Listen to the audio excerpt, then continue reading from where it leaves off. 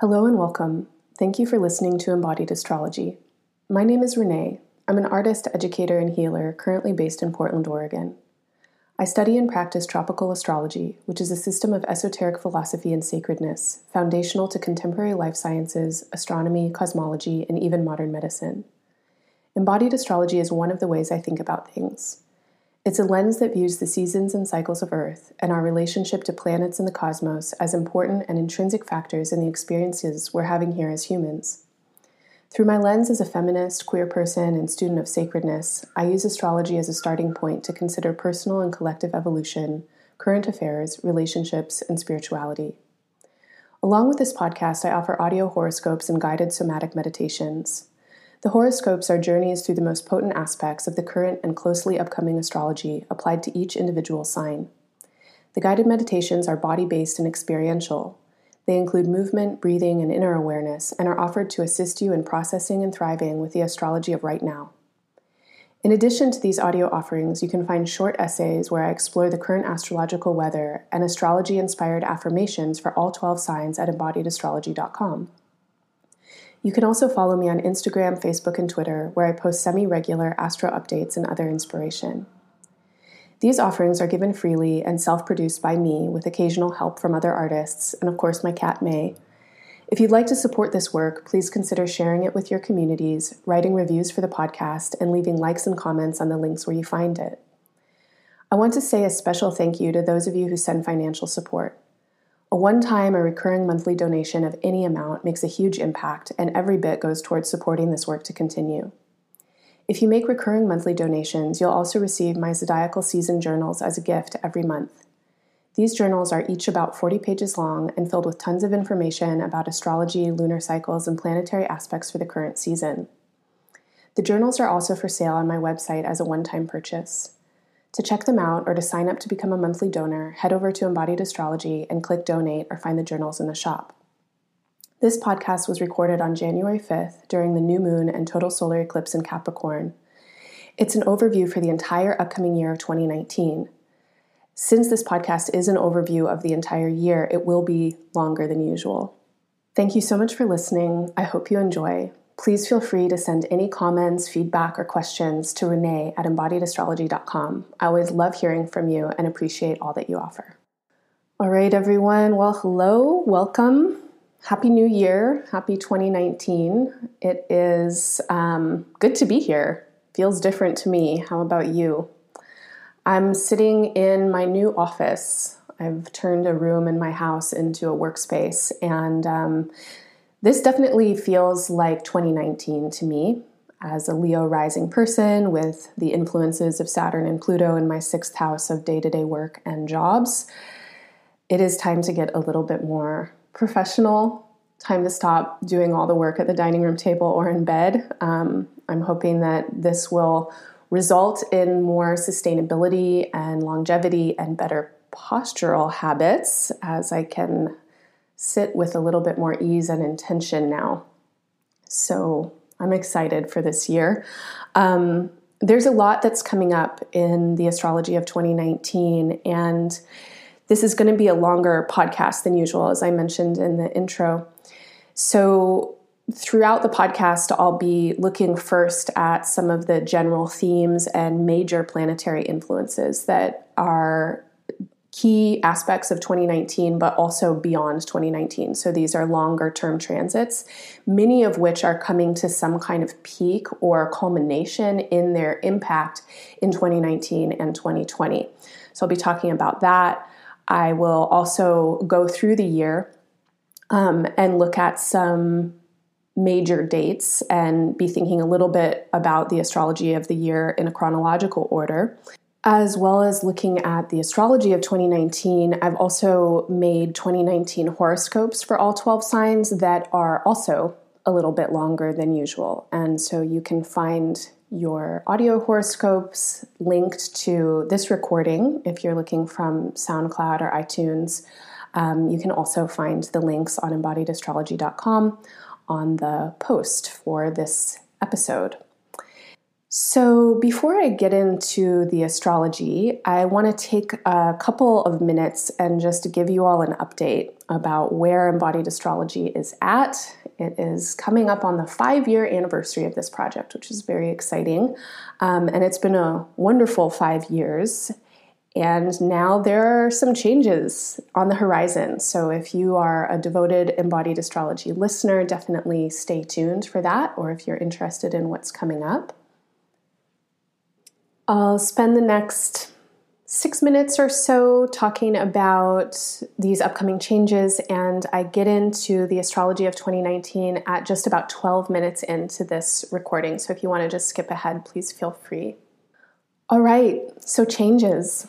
2019 is a year to prioritize. It is really a time when I think a lot of us are doing some deep reflection work on what our priorities are and paring down.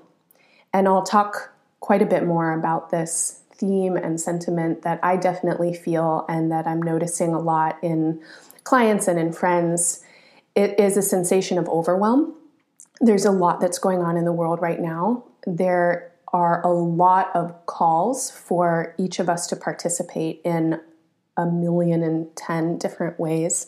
And of course, as humans, as individual humans, we cannot possibly be in all places at all times. So thinking about the ways to leverage what is truly important, what we're good at, what we want to be doing, and use it for its best impact is something that I'm thinking about quite a lot for myself and for my clients. And I think a lot of you are there with me. So in the interest of sustainability, there will be some changes to my flow and work with embodied astrology.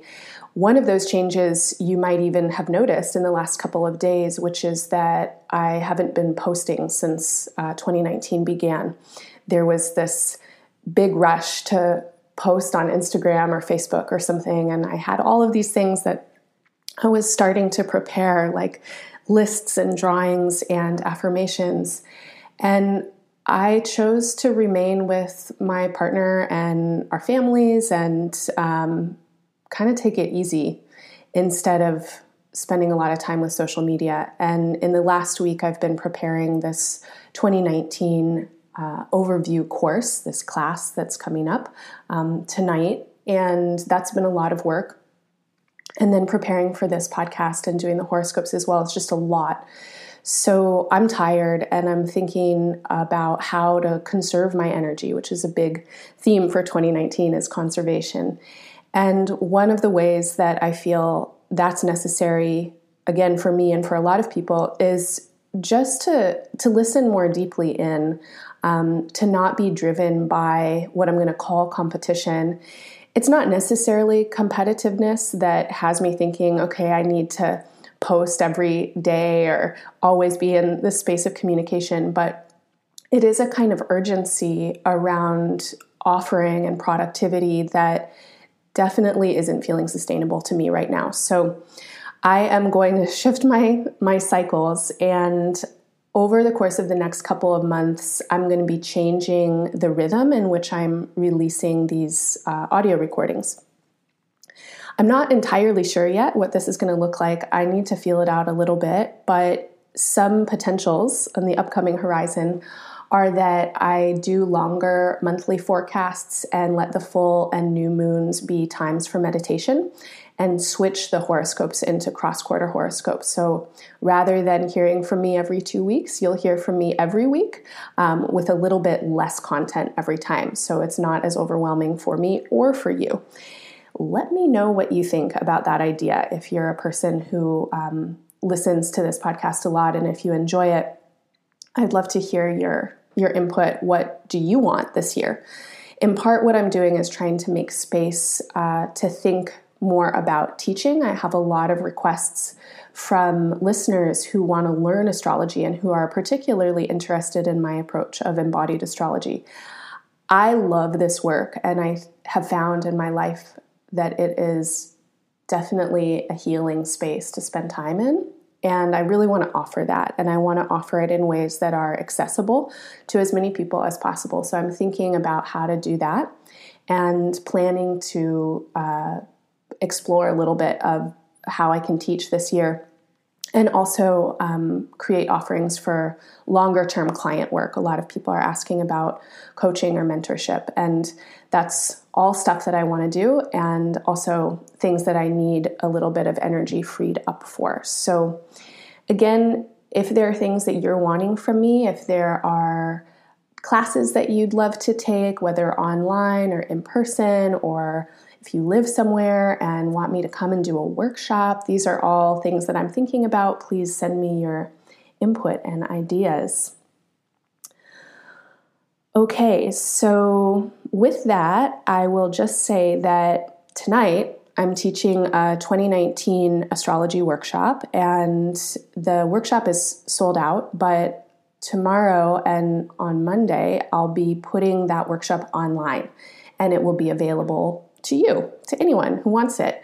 So this is a 3-hour presentation, and it includes an overview of the 2019 astrology that is definitely more personal than the one I'm about to offer. So I'll be teaching people how to work with this astrology on a personal and individual level, and how to apply it to their own natal charts. So there will be that presentation. There will be some practices around sustainability and well-being to think about integrating into your daily or weekly rhythm this year. And there's also a pretty beautiful handout that I've been working on with my friend Ash Goodwin. I like it. It's really well designed. It makes me happy to look at it.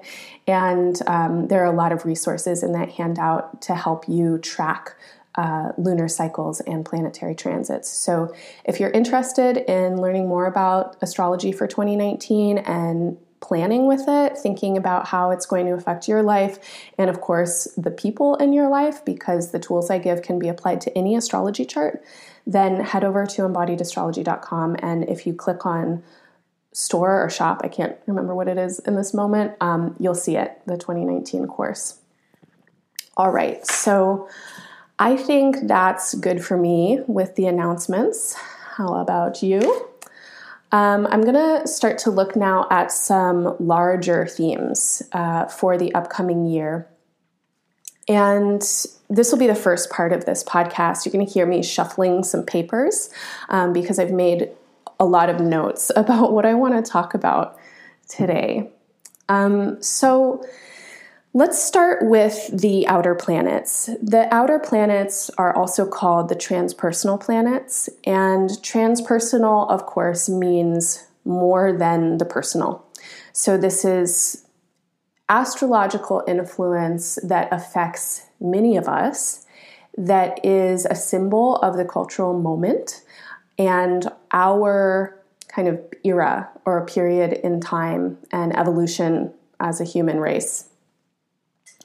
These transpersonal planets are new planets, meaning that they're not part of the classical pantheon of astrology, which Saturn was the outer limit for a long time. It's the planet that is furthest away, visible with the naked eye. Some of the other planets are visible at certain times, but because of their orbital periods, they're not always visible. So there might be hundreds of years that go by where there's not a sighting, and then there is. And so I think that's one of the things I talk about with the next planet I'm going to explain, but it's like, maybe there's a sighting of something, but it really isn't discovered as a planet until later. The planetary discovery charts are really interesting. So for any of you who are astrology students or enthusiasts, you can easily get on Google and type in, Uranus discovery astrology chart, and you'll get tons of astrologers giving their take on the profound moment of the discovery of Uranus or Neptune or Pluto or Chiron or any of the Kuiper Belt objects. And because astrology is a language of association, right? It's a human-made language where we tell stories about the significance of the planets in the sky. There are all kinds of associations that come up in the mind when we name something, and it's pretty remarkable to see how the associative power or influence comes in the naming of the planets and their themes, what we see when we look back on cycles of time when these planets occupy certain signs. And we can really see that the names are quite fitting, like they're perfectly named for what their influences are. So I'm going to start with the planet Uranus. And Uranus is a planet that is linked astrologically to ideas of innovation and technology. It's linked to invention, particularly inventions that occur because of accidents. So it's some kind of surprise, like, whoop, surprise, nuclear fission is invented or something. Along with that, explosions and explosiveness have to do with the Uranian impulse, this kind of bursting through of some kind of energy, which is also translated as breakthroughs in our personal experience, or radicalizing, or breaks, mental breaks or something, as well as insight. And so Uranus's effect on our beings on a high level, high vibration level, wants to open us up in terms of our perception and ability to understand what it is that we're working with our basic nature, our basic energy, and of course, the Earth's basic energy. Uranus has an 84-year-long orbital period, which links its cycle to just about a life cycle for our current era. Not everybody lives to 80. Some people live significantly longer, but 80 seems like a good general age, at least in more developed countries, more affluent and supported populations of people to live. And because of Uranus's association to invention and breakthrough and insight, one thing that I think of is just how knowledge is passed from generation to generation. History repeats itself, of course, and there's a lot we can learn from our elders, much more than I think most of us do. I know I feel like there aren't enough elders in my life. I have a couple of them that I treasure, including my mentor, Carol Ferris, who is partially inspiring this podcast, especially when I'm going to talk about Pluto and Saturn. But I wasn't able to really benefit from my grandparents' wisdom, just due to how we lived, that my parents moved far away from their parents, and then the cultural norm of putting old people away happened to two of my grandparents. And it's just, I think, quite a tragedy that there's not as much crossover generationally for many people. I know that a lot of people still have quite close relationships with their elders, but this seems like something important to note, as well as Uranus's correlation to the Saturn cycle. So the 84-year cycle is just about 3 Saturn cycles. Saturn has just about like a 27-year orbital period. That is how long it takes it to orbit around the sun and return to its natal placement. So if someone lives long enough to experience their Uranus return around 84 years old, they will also be close to their 3rd Saturn return. And a lot of you know about Saturn return if you're in your late 20s or maybe around 60, that's a really important time in life where we understand our maturity. And because of Uranus's length and Saturn's length, we can make a correlation between them in terms of wisdom and what we're ready to perceive. And also, Uranus takes about 7 years to move through a particular sign, and Saturn's cycle is divided into 7-year segments in terms of the important hard aspects, the conjunction, opposition, and 2 squares. So some of you will know what that means, others of you won't. It doesn't matter either way. But those are a couple of preliminary thoughts. So Uranus is just finishing its 7-year transit through the sign of Aries. And as I make this podcast, Uranus is preparing to station direct, which it does in just a couple of days on the 6th, I believe, or maybe the 7th. And this will be the last time that Uranus stations direct in the sign of Aries. It entered Aries in 2010 and has been working there since then. Aries is a sign that is associated to individuals, ego, the mind, and males, masculinity, macho-ness. If you think back to what I was saying a moment ago about what Uranus is associated to, innovation, invention, explosions, explosiveness, bucking the old system, breakthroughs, insights, etc., revolutions. Since 2010, there has been a real radicalization of the individual and of individuality. This cycle began correlating with the Arab Spring and uprisings and revolutions throughout the Middle East, and really that influence ripples out through much of the world. There's a militarization of social media that's happened in the last 7 years, and that has given a voice to individuals in a really different way. If we think about like trolling or trolls, as well as how individual voices that may have been more marginalized or silenced can now find each other and movements can build. Between 2012 and 2015, there was a square aspect between Saturn and Uranus, and it was the first square since they had come together in a conjunction in the late 1960s. And the aspects of conjunction and first square are related to the lunar aspects. So we're at a new moon. The moon is conjunct the sun today. And then the square, the first square, which marks the second quarter, is a time of crisis. It's a time when we look back at what begins at the conjunction and ask ourselves, how are we doing with that?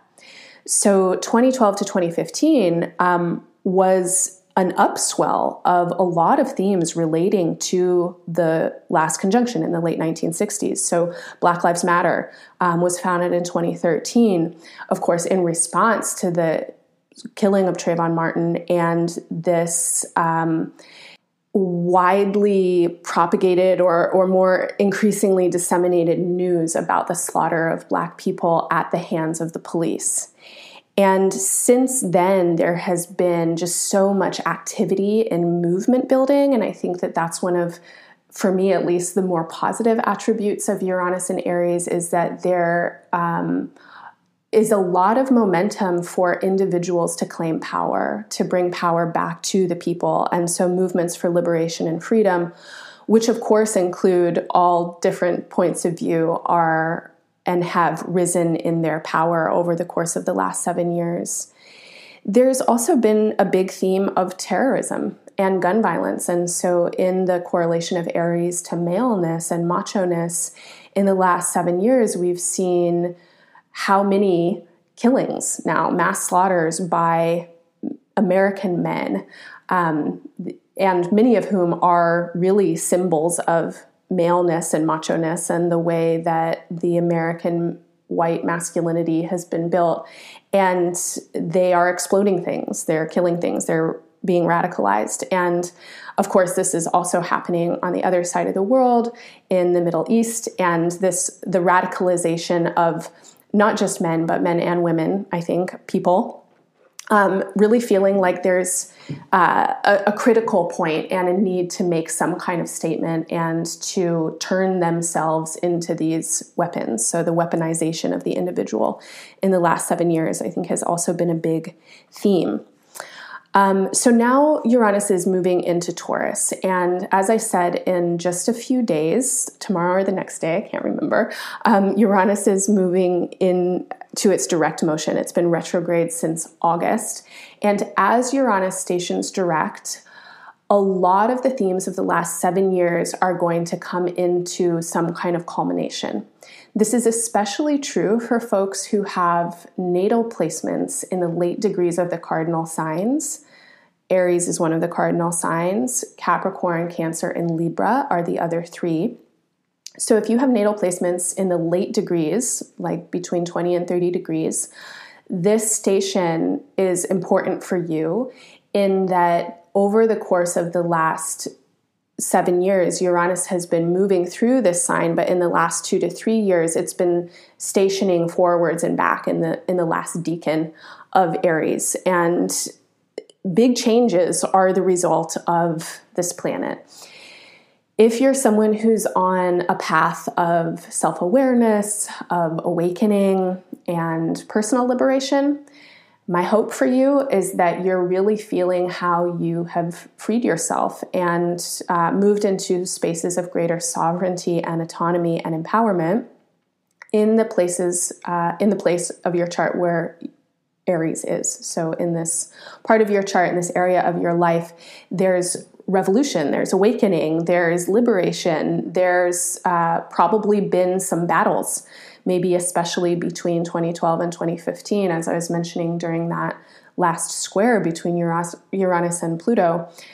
I know for myself, as a person who has some pretty important cardinal placements, those years were pretty brutal for me. I was really fighting against some kind of control that I had internalized and also that I was experiencing externally through my relationships. And I was really trying to find a sense of personal freedom. And now as we're reaching the end of Uranus's cycle through Aries, I feel like I've got there. But it's been a journey. The last 7 years have really been a journey, and there have been many casualties along the way, and a lot of learning that's happened. So in March, Uranus moves into the next sign, Taurus, and then we'll have 7 years of Uranus in Taurus. Let's see. So Uranus, of course, is invention, it's innovation, it's radicalization, revolution, etc. Taurus is a sign that is most, out of all the 12 signs, it is the most closely associated to Earth as a body, to Earth as this fertile and magical space that gives us food, that gives us sustenance. In relationship to Earth, Taurus is ruled by Venus, and femininity or women are strongly figured. So in the next 7 years, we will see some of the same themes of radicalization that I talked about with men and maleness probably come into women and femaleness. And it may or may not be the same way, but 102 women were just voted into the United States government. And it is the most racially and ethnically diverse group of people that has ever been in the U.S. government, and I feel pretty excited about that. So that's one theme that I'm seeing in the upcoming time. But before I get into this cycle that we're about to move into, I want to look back at some of the previous cycles to think about how Uranus and Taurus might be affecting some of the Taurian structures. So, of course, Taurus is associated with the earth, with fertility, with bodies, with food and food production, with money and wealth, which of course all wealth comes from labor, from our bodies, is produced through bodies, and all wealth comes from the earth. So this feeling of satiation and enoughness and ownership is definitely a Taurus theme. Anyone who has strong Taurus in their chart knows how important it is to feel comfortable. And that's kind of this theme, although take that and magnify it by 9 billion people on the planet and our current era of capitalist consumership, and comfort takes on a lot of different meanings. However, okay, so I'm going to look back at some of the previous cycles. I'm not going to go all the way back as far as I could. I'm going to start in the late 1600s. I think I'm looking at 3 cycles since Uranus's orbit is the fastest out of all the transpersonal planets. So these notes that I've made are a little bit sloppy. It was a lot of research to prepare this. If you listen and you're a history buff and I get something wrong or you want to add to it, please feel free to comment on the post at embodiedastrology.com or write me on Instagram or something if you want to share this information. I'm happy to continue to share it. These notes are incomplete and they are imperfect. Just letting you know that in advance. All right, so 1683 to 1691 was a period of time when Uranus transited through Taurus. During this period of time, Isaac Newton published the mathematical principles of natural philosophy and declared that time was absolute. He said it flows equably without relation to anything external. So I was talking about innovations, right? And insight into our nature, into the Earth's nature. Isaac Newton's theories are, pretty pivotal in terms of understanding physics and modern science. And so this is an important moment. Also, Antony van Leeuwenhoek, it's a Dutch name, I'm not sure I didn't say that right, first reports the existence of bacteria. And maybe some of you have been reading about bacteria in the gut and how important the gut brain is, or how our bodies are made of something like 90% bacteria, and how science now is fighting this like bacterial intelligence. That's one thing I'll get to when I think about Uranus in the upcoming cycles. But bacteria and viruses or viral infections are also a theme of Uranus, which is an upsetting of the bodies, Uranus and Taurus, excuse me. The Quakers in Germantown, Pennsylvania adopted the first formal anti-slavery resolution in America during this period of time. With Uranus, we have these themes of revolution and freedom. And so as I looked back at the Uranus cycles, I was impressed to see how many of them included resolutions and movements towards liberation. The British Parliament adopted the Bill of Rights, which limited royal power and ended the concept of the divine right of kings. Well, at least in theory, right? Colonialist expansion did not for sure end at that point. The first paper money was used in America to pay soldiers fighting against Quebec.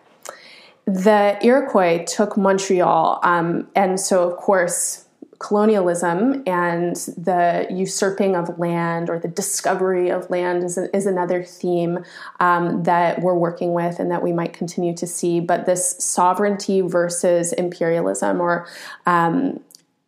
indigenous rights versus colonial powers, is a theme also that I've been noticing and thinking a lot about. Uranus, the planet, is first sighted in 1690 by a person named John Flamsteed, who mistakenly categorizes it as star 34 Tauri. So that was a little interesting fact that I found, was that the first sighting of Uranus occurred during this period. All right, so then 1767 to 1775 was the next transit of Uranus through Taurus. And of course, this is the peak of the Industrial Revolution. It's the period of time when the Boston Massacre and Boston Tea Party take place, and the beginning of the American Revolution towards the end of this period. It's a time when 10 million people die due to massive droughts in Bengal. That's 1/3 of the population at that time. This was due to the Bengal famine of 1770. And at the time, it was the worst natural disaster recorded in human history. So as we look back on themes of Uranus and Taurus, again, there are these big themes of sudden changes, drastic changes on Earth with food production, with bodies. During this time, the British East India Company increased its demand on Bengali people to keep the profits up. And I'm kind of thinking about this really as a pivotal moment in industrialized slave labor and the way that exportation and importation have become such a key theme in the world right now. And basically people across the world, but especially on the South American continent and in Asia, and definitely in certain parts of Africa, that there's these industries that have been built up to serve first world consumption, and what happens, to these places when there's disaster. The bubonic plague breaks out in Moscow during this period of time. It results in the Moscow Plague Riot. It killed 57,000 people. There was a credit crisis, the credit crisis of 1772. This was a peacetime financial crisis that began in London and then spread to other parts of Europe, but it forced many banks to close. And this was one of the first big economic crises that affected large groups of people. In the United States, the Mason-Dixon line was agreed upon, and this basically separated free states from slave states. the U.S. Chamber of Commerce was formed. Rhode Island became the first colony to prohibit the importation of slaves. Slavery was outlawed in England. Daniel Rutherford, this inventor, discovers nitrogen. The spinning wheel is invented. So this is actually a kind of important invention, thinking about technology and innovation and what happens to bodies in labor.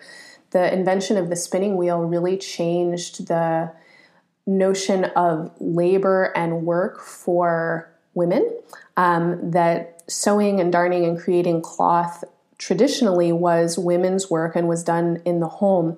And then as the spinning wheel is invented, it really shifts the dynamic for labor and starts to move that kind of labor more into an industrialized space, as well as, in air quotes, making it easier for women who had access to that kind of technology to sew their clothes. James Watt developed the steam engine and the Industrial Revolution began. So looking back on that period of time, 1767 to 1775, these themes of economics, innovation, freedom for peoples, and freedom in terms of governmental control, etc., as well as earth shifts.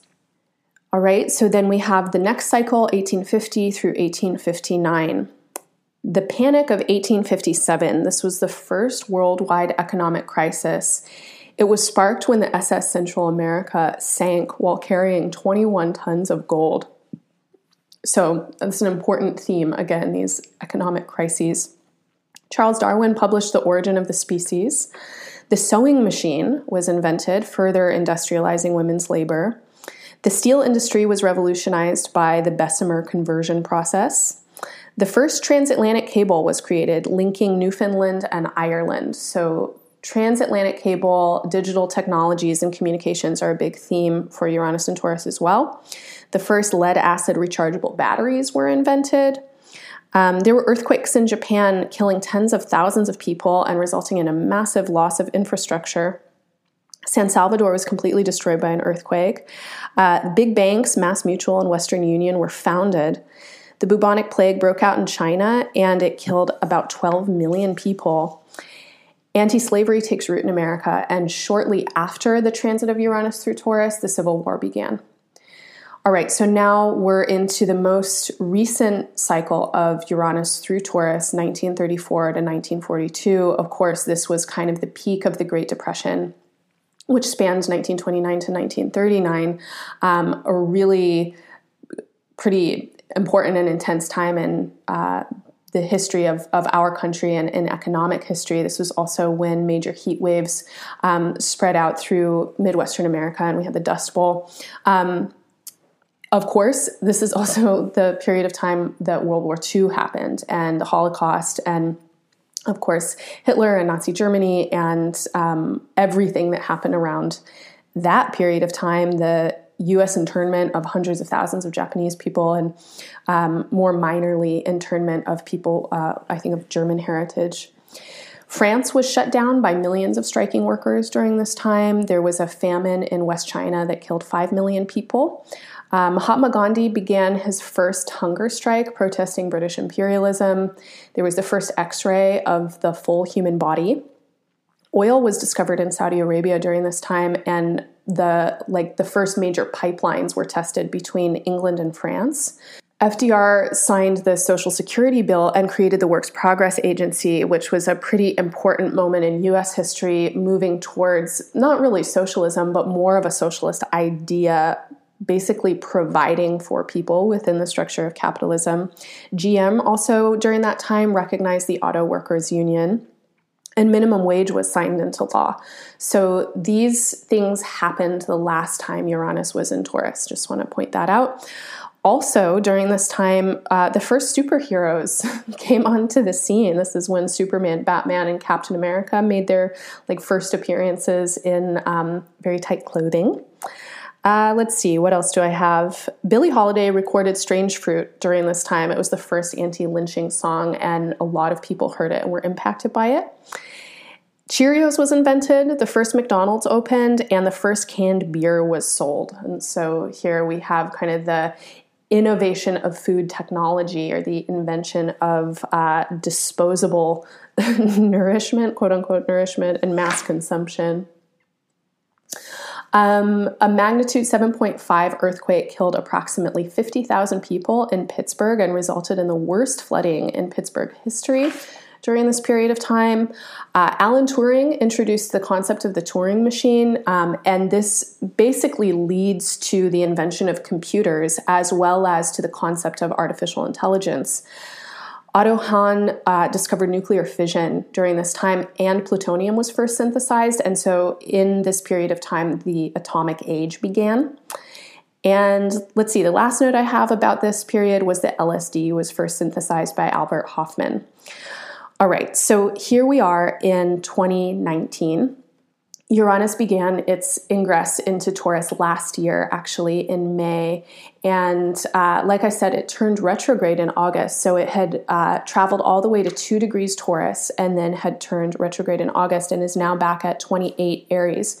So if you're a person who has placements in the early fixed signs, Taurus, Leo, Aquarius, and Scorpio, you may have already been feeling these changes that Uranus is going to bring. Again, I'm going to talk more about how to understand this astrology in your personal charts in the 2019 online course. So if you want to really understand how to use this astrological energy for yourself, definitely check out that course. As we move into this phase as a global community, some of the things that we're looking at are this ongoing innovation and invention of technology, right? So robot labor is now a thing. We have artificial intelligence basically embedding into our lives increasingly. Most of us are already cyborgs by choice. Okay, I just want to say that. Like, first of all, cyborgs by choice has existed for a while. I mean, ever since glasses were invented, right? This is a technology that allows people to function more efficiently, pacemakers, stuff like that. But the ways that we're all using smartphones now is pretty remarkable. Not all of us, a lot of people though, are storing a lot of their personal information and memories in cloud-based technology and on devices. I'm one of those people. I mean, I know that my smartphone is totally entwined with my brain at this point. My computer. These are tools that I use every day for so many different things, and computational technology is getting smaller and faster day by day, and the innovation is exponential, right? So the more we learn, the more we will learn, and this is just increasing as we move forward into the 2020s. We will see expansion of robot labor for sure. I mean, we all know that this is happening in terms of self-driving cars, self-driving trucks, etc. The ways that Siri and Alexa and these other AIs are taking up residence in a lot of people's homes and becoming, somewhat friends or something, the OS devices. Did you guys see that movie, She? Was it She or Her? I don't remember. Quite an interesting movie about a human man's relationship with an OS. Cryptocurrencies are also a thing right now. We'll see where they go. I know that outside of cryptocurrency, like Bitcoin and stuff, I'm always just amazed at how little I actually am using cash. I do use cash. I appreciate cash. For those of you who do private sessions with me, I'll always be happy to give a discount for people paying with cash. But I don't use it that often. A lot of people pay me in numbers. So I get transfers on Venmo and PayPal, and numbers are moving back and forth and back and forth and back and forth between accounts. And this is where our currency has moved, is into this digital space. And a lot of people might hear that and like clutch for gold and like do this thing that at least a lot of Americans, older Americans, seem to do, where it's like, oh my God, economic instability, I better invest in gold. Well, I don't know about that. I mean, you can't eat gold. And You can't really build with it. It's a soft metal. It's pretty, but really, like, what are you going to do with it? The most important things, it seems to me, are the basic things: water, food, comfort, relationships, clean air to breathe, and a clean space to take safety from the storm, to seek shelter in.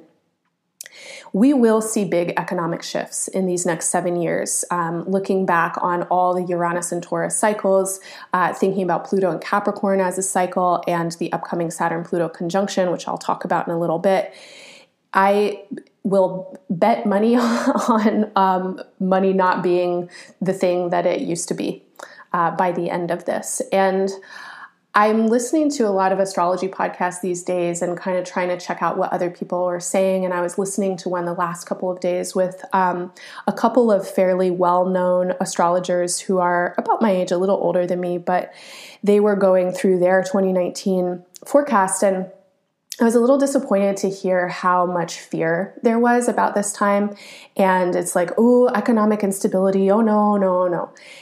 Of course, this is a reason to be fearful. Looking back at the Great Depression, we see how much destruction there was for people's health, really. Like, that's how I'm thinking about it. People's bodies, their well-being.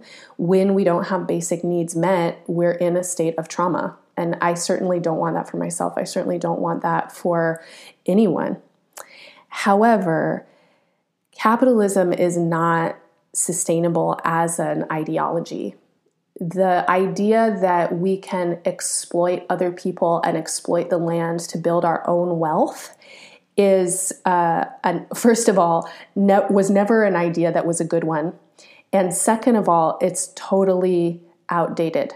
And I think that we're seeing this more and more, that this capitalist system has built up a very few people to be very wealthy, and most of the people in the world don't have enough access to their basic needs in general, and then to the needs that they have beyond basic needs to just live life in a good and comfortable way. We have plenty of resources on the planet. We have absolutely enough to take care of everyone if the people who have accumulated all the wealth would give it up. And that doesn't mean that they would have to go live on the street. Like, there is enough for everyone on this planet to live a safe, healthy life. There's enough collective wisdom for us to completely turn away from fossil fuels and towards renewable resources. There is enough for everyone to figure out how to get themselves to move around their immediate locales, and also long distance travel without completely destroying the environment. We have all this. The reason why we're in the state that we're in is because of hoarding. So looking back on the Great Depression and other kinds of economic crises, one of the things that I think is that we wouldn't have had these crises if we had had a different mind state to begin with. Earthquakes and famine, now that's a different story. But in terms of economic crises, this happens because of inflation and expansion, or disasters that come in and then banks can't, cash in on their notes. So when we're thinking about this, and I am thinking about it a lot, I'm thinking about the next 7 years, and I'm not a predictive astrologer. I cannot say what's going to happen in the future, but astrology aside, just looking at current news, we're overdue for a recession in the United States. And of course, the US is such a big player in the world market. And the world itself politically is so unstable right now that an economic crisis seems inevitable.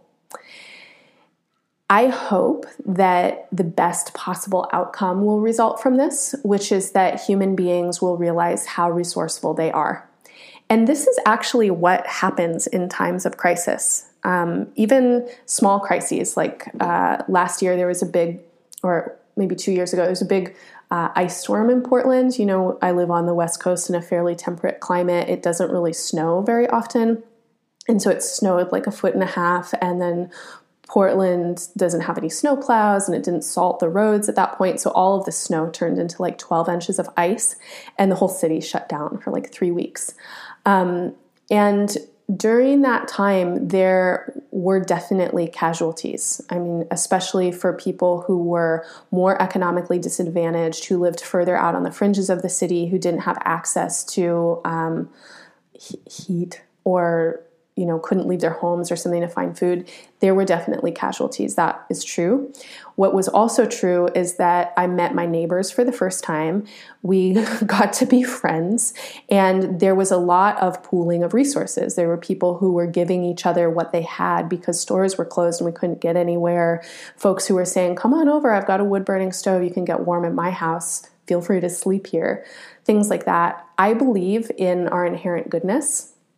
And so thinking about what could potentially come in these next couple of years and this inevitability, it seems, with an economic crisis, I think that this is an opportunity for us to remember what is really important. And I'll get into this more when I talk about Saturn and Pluto, but one of the things that it seems like we all ought to do in 2019 is reduce our financial exposure as much as possible. So I don't know, try and get out of debt if you can, but also it's not a great time necessarily to be investing or spending a lot or really thinking that money is real. And so when I say reduce financial exposure, yes, that involves debt and paying things off and trying to not be at risk. But more of what I mean is don't expose yourself or your vulnerabilities as much to money anymore. How can you resource yourself from relationships? And not in an exploitative capitalist way, but through generosity, through gratitude, through relationship building. One of the things that I have found to be true again and again and again is that when I express gratitude and appreciation, people express that back to me. And generosity exists in greater quantities than if I do not. So there's a lot of resources. There are a lot of ways that we can take care of each other. If you're a person who holds a lot of financial privilege, maybe consider helping other people become less financially exposed at this time. So if you're someone who doesn't have a lot of debt and who does have money in savings, rather than hearing these astrological predictions and saying, oh my God, I better save my money. I'm going to shove it into my mattress and wait for the storm to blow over and then I'll be rich. Help other people out. Help them weather this storm. If you can, why not? What is there to lose? You'll gain friendship and your soul will be nourished.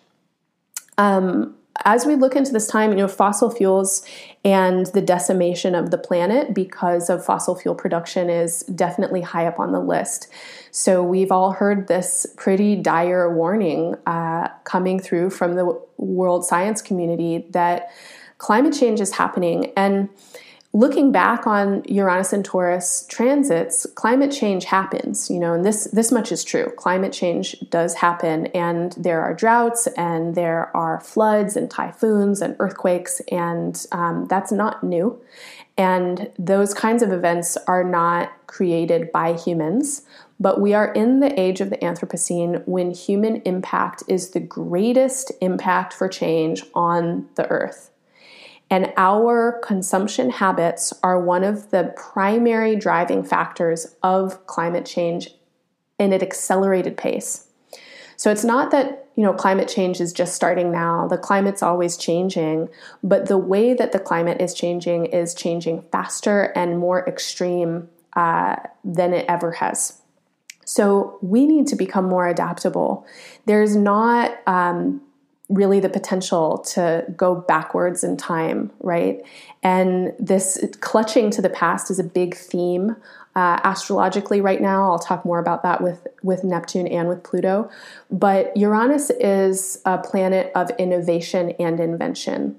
And again, it links generations. And one of the things that I think that we can see looking back on human history is that disasters aside, humans have been incredibly successful.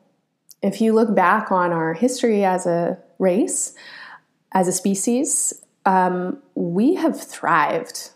And yes, people die, people suffer, there are disasters all the time.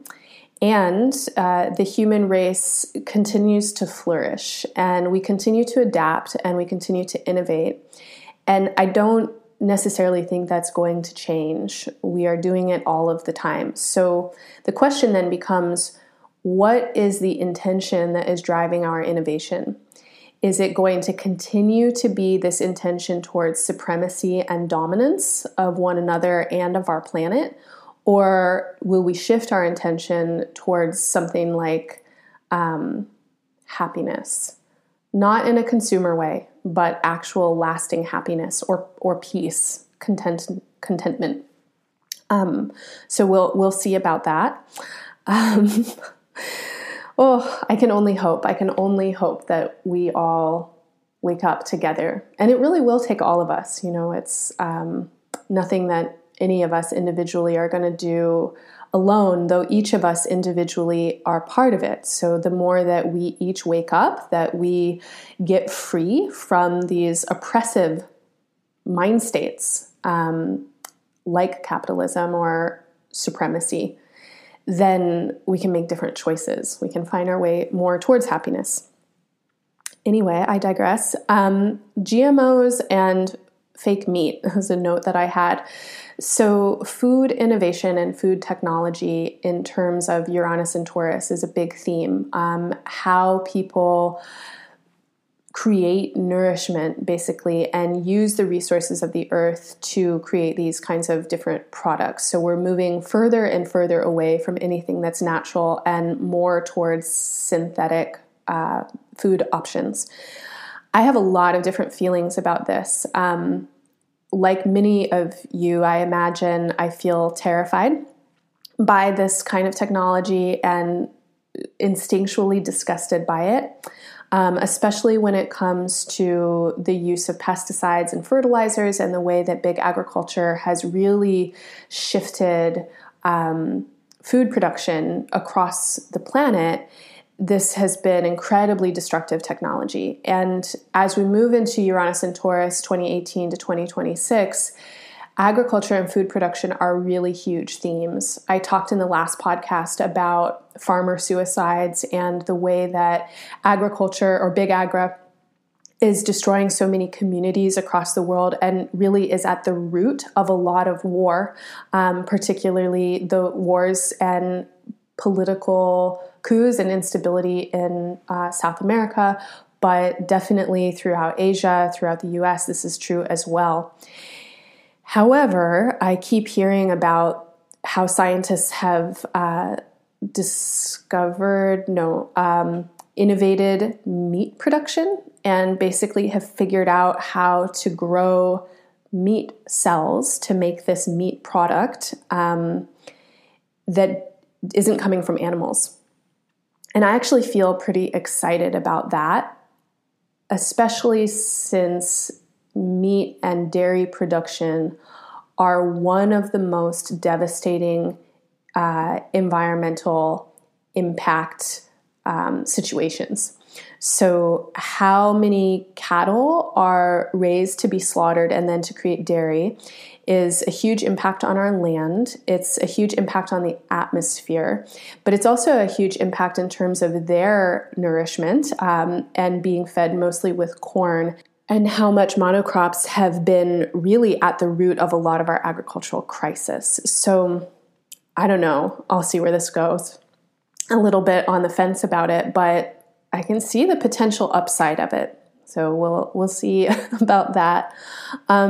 Nuclear power in the atomic age is something that we're definitely looking at right now. And of course, throughout the last cycles of Uranus, as I mentioned in the notes, there have been these developments around nuclear power. And Donald Trump is a big fan of nuclear power, and the more he focuses on increasing nuclear production in the United States, then of course other countries are following suit. And we had been in a time when nuclear production was on the downslant, when world governments were understanding that it was a death sentence, definitely for humanity and really for any kind of life on Earth. But that also may be changing, and there may be a increased push for nuclear power and potentially the ongoing threat of nuclear war. Finally, the last note I have is around corporate structures like Amazon or Airbnb, and this kind of convenience mentality that has really changed a lot of our lives and the ways that we resource ourselves, the ways that we seek comfort, etc., and what's going to happen with those structures and whether or not they'll increase in their power, their capacity for social control or not. Now, it's not all doom and gloom. With Taurus as a sign that represents femaleness and femness, and as I said, with 102 women being voted into the US government, I do actually feel like we could make a different choice this time around. There's enough momentum in the people. And I think that Uranus in Aries these last 7 or 8 years has brought in a lot of momentum to the people. And now as we move into this next Uranus and Taurus cycle, it may be that the people can actually start to make a change.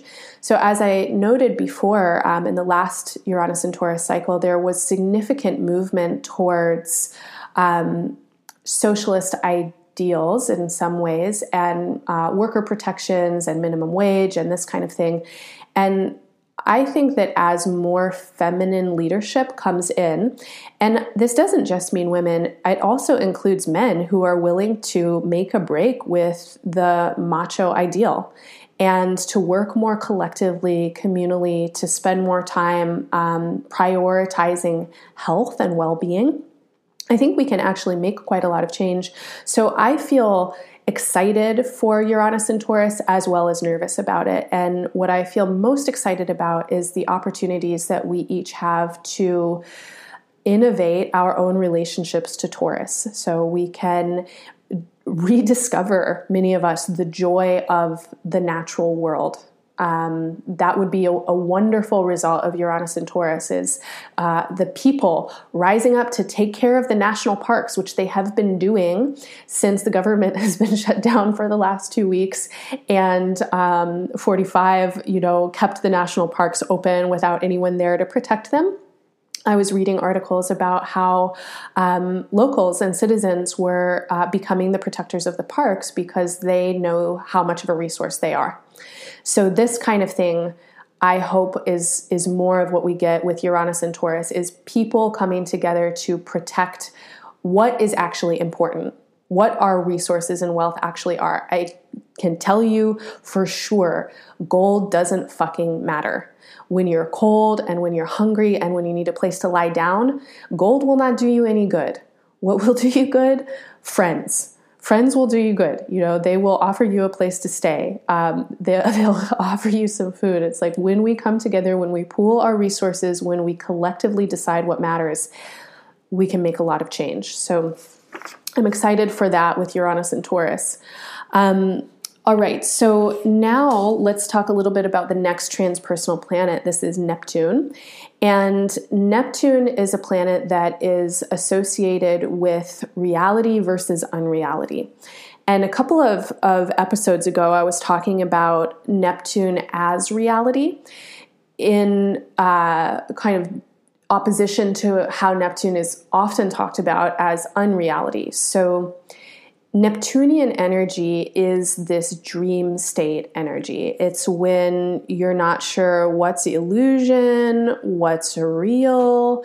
It is the in-between spaces. Neptune rules things like theater and cinema. It's when we kind of lose ourselves to some other experience. This includes drug-induced states. Neptune is very closely related with alcohol and medications and the kinds of drugs that remove you from this reality, like heroin, opioids. And the feeling of Neptune, if it figures strongly in someone's personal chart, or if they get hit with a hard aspect, is really not knowing what's real. And it's this line between sanity and insanity.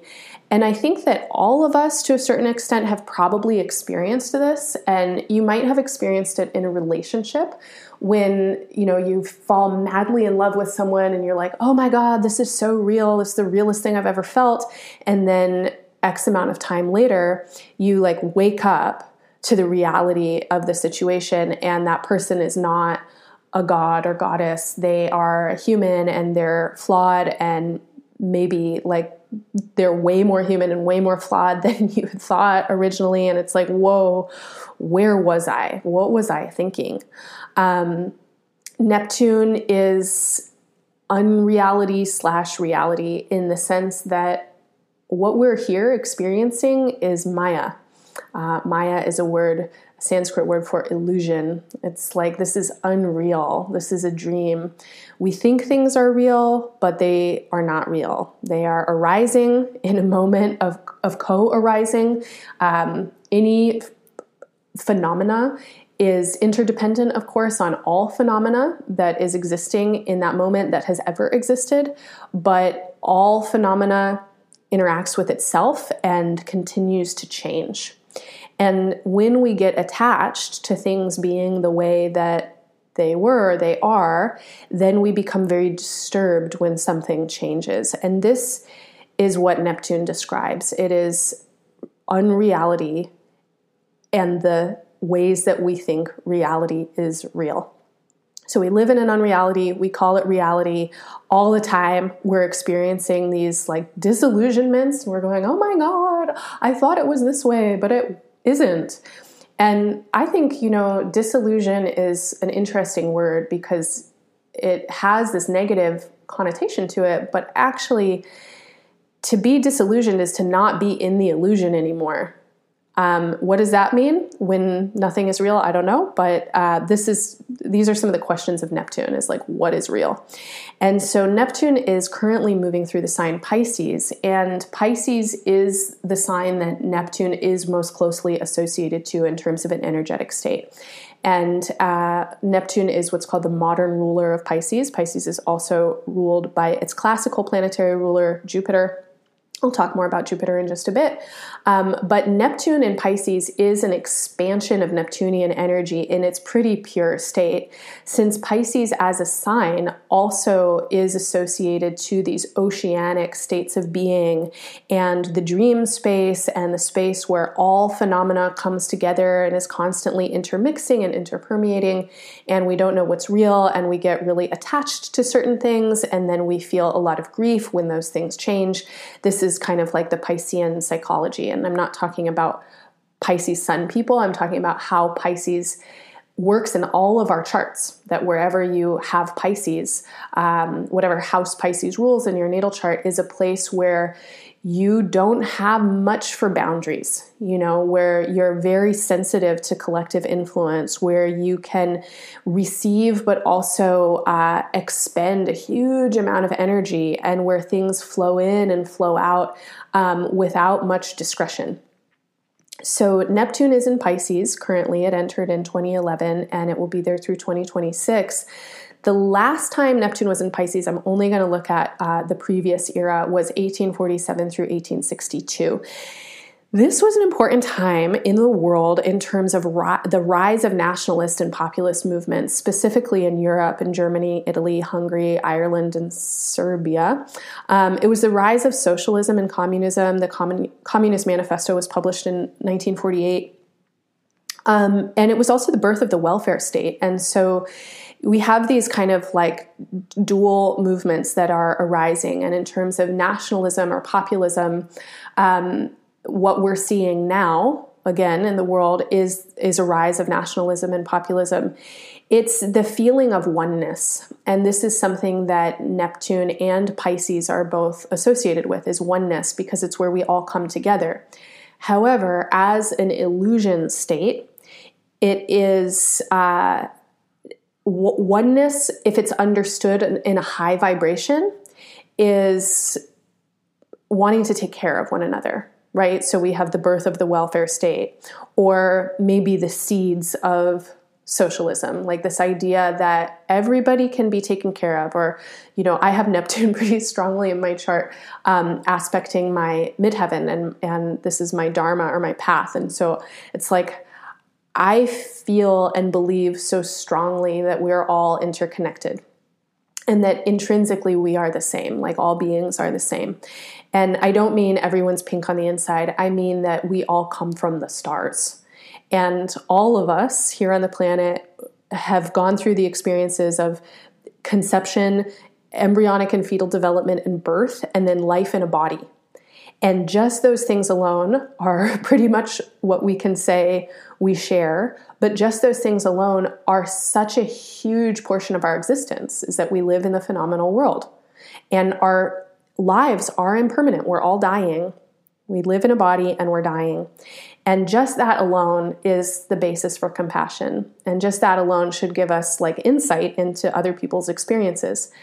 However, we get into spaces of illusion based on our bodies, right? So, my body looks like this. My body came from this family. My body is associated with this bank account.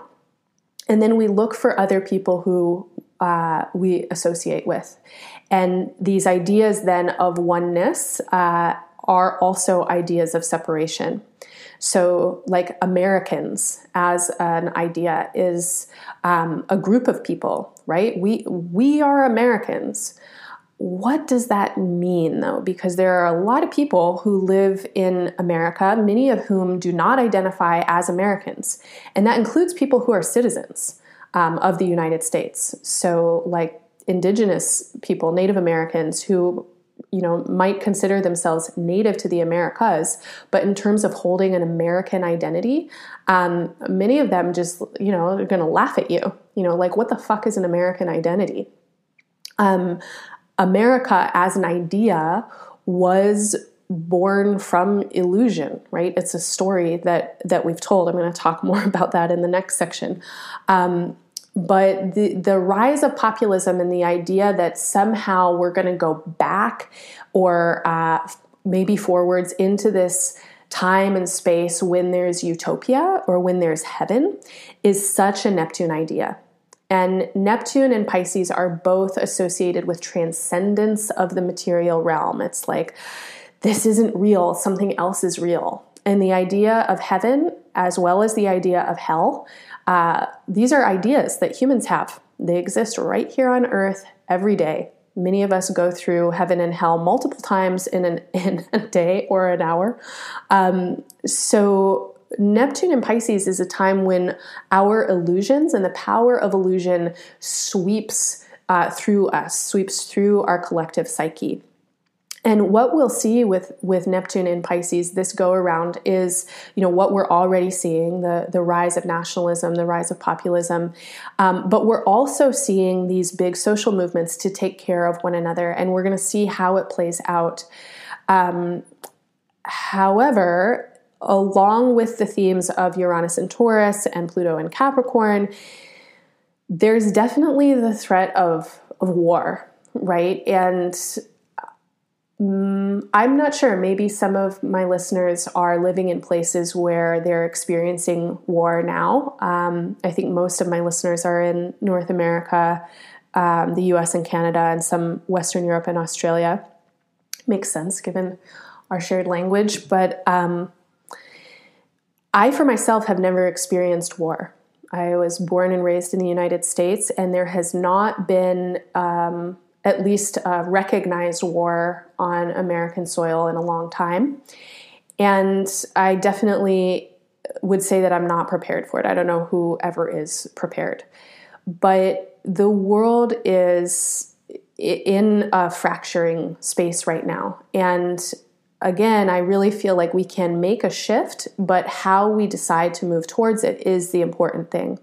And so each of us in ourselves recognizing impermanence, recognizing the ways that we exist in and participate with illusion, and particularly recognizing the longing that we have for something better is one of the ways I think it's important to work with Neptune.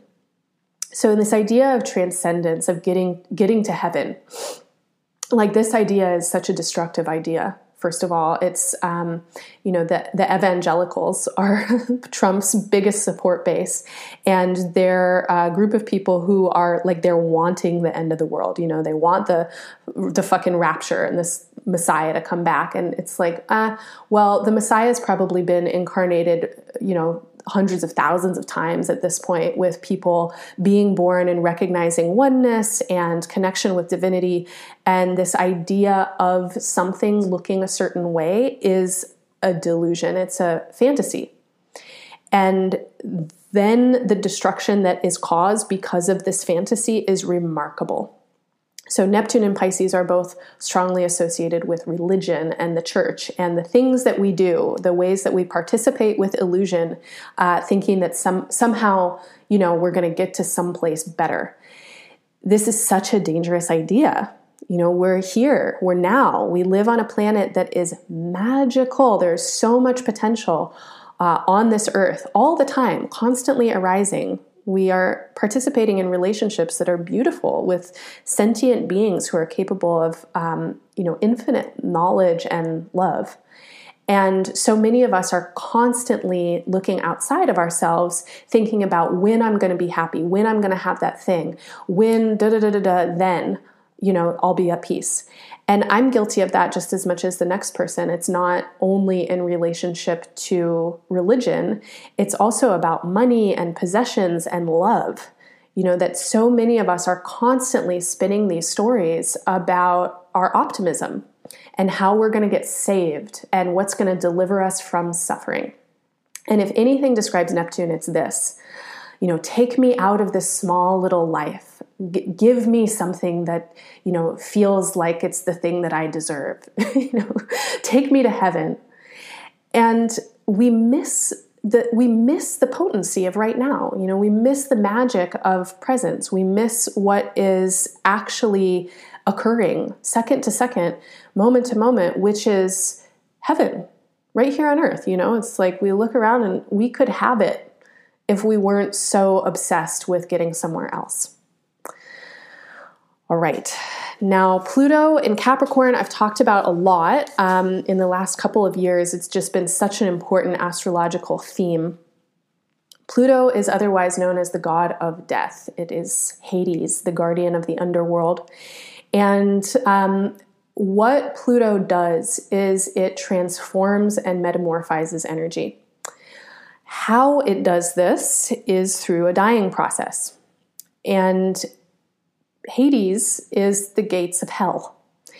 And if you have ever gone through a hellish period in your life, usually these periods are marked by brushes with death, being incredibly ill, having important people die, having important things taken from you, what feels like taken, loss, intense suffering, right? Intense experiences with loss and ending. That a journey through the hell realms is transformative. That it changes your perspective forever.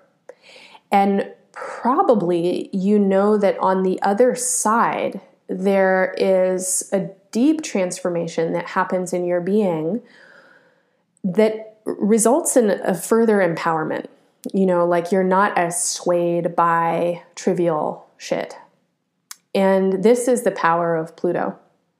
So I've been thinking a lot about dinosaurs recently. I like dinosaurs a lot. I'm really fascinated by them. But I've been thinking a lot about dinosaurs and our current dependence on fossil fuels. And so, maybe you've heard oil is the result of the decomposition of the Jurassic age, like the bodies of dinosaurs, and then also the gases and other kind of natural elements on the crust of the earth at that time, colliding, transforming with each other, and then being buried underground. And that the death process of that era is oil. and it's this deep power underneath the ground. And now, of course, human innovation has figured out how to extract oil. And what we have in terms of oil power and gasoline power is this pretty dark power on Earth, like this very destructive power. And when I think about the reptilian mindset, and, I know there are plenty of dinosaurs who are very peaceful and gentle, but the archetype of the dinosaur and this, like monster, that's what it seems like has been created from that era, or that's what is being created now from that era. This is one way that I've been thinking about Pluto and Capricorn. Pluto's last orbital period that brought it through Capricorn was 1762 through 1778. And this, of course, was the American Revolution and the Declaration of Independence. So the United States as an idea was born when Pluto was finishing its transit of Capricorn. And in the United States Sibley chart, which is kind of like this birth, the birth of the United States, like the signing of the Declaration, Pluto in Capricorn is in the second house of wealth and values. And so it's interesting to note that during this time, it was actually I think it was like one of the busiest times busiest, that's probably not the right word, like a boom time with the African slave trade and the transatlantic crossing. And so the U.S. as an idea is born during this time, but also during this time, white slave traders and colonialists are importing human labor and power from what at that time is called the Dark Continent and bringing human beings to the United States and basically treating these human beings as non-humans. And the wealth of the United States then begins to grow, right? So the United States as an idea is born. And of course, it is born with this idea of we are free.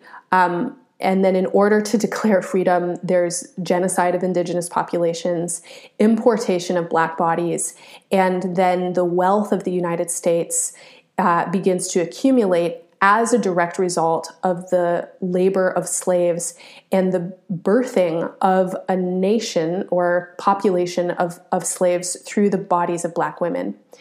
And during this time, the ideas of contrasting states of lightness and darkness, as they've been kind of defined by religion, right, by Catholicism or Christianity, with lightness being associated to goodness and to God, and darkness being associated to evil and the devil, this is then imposed on bodies.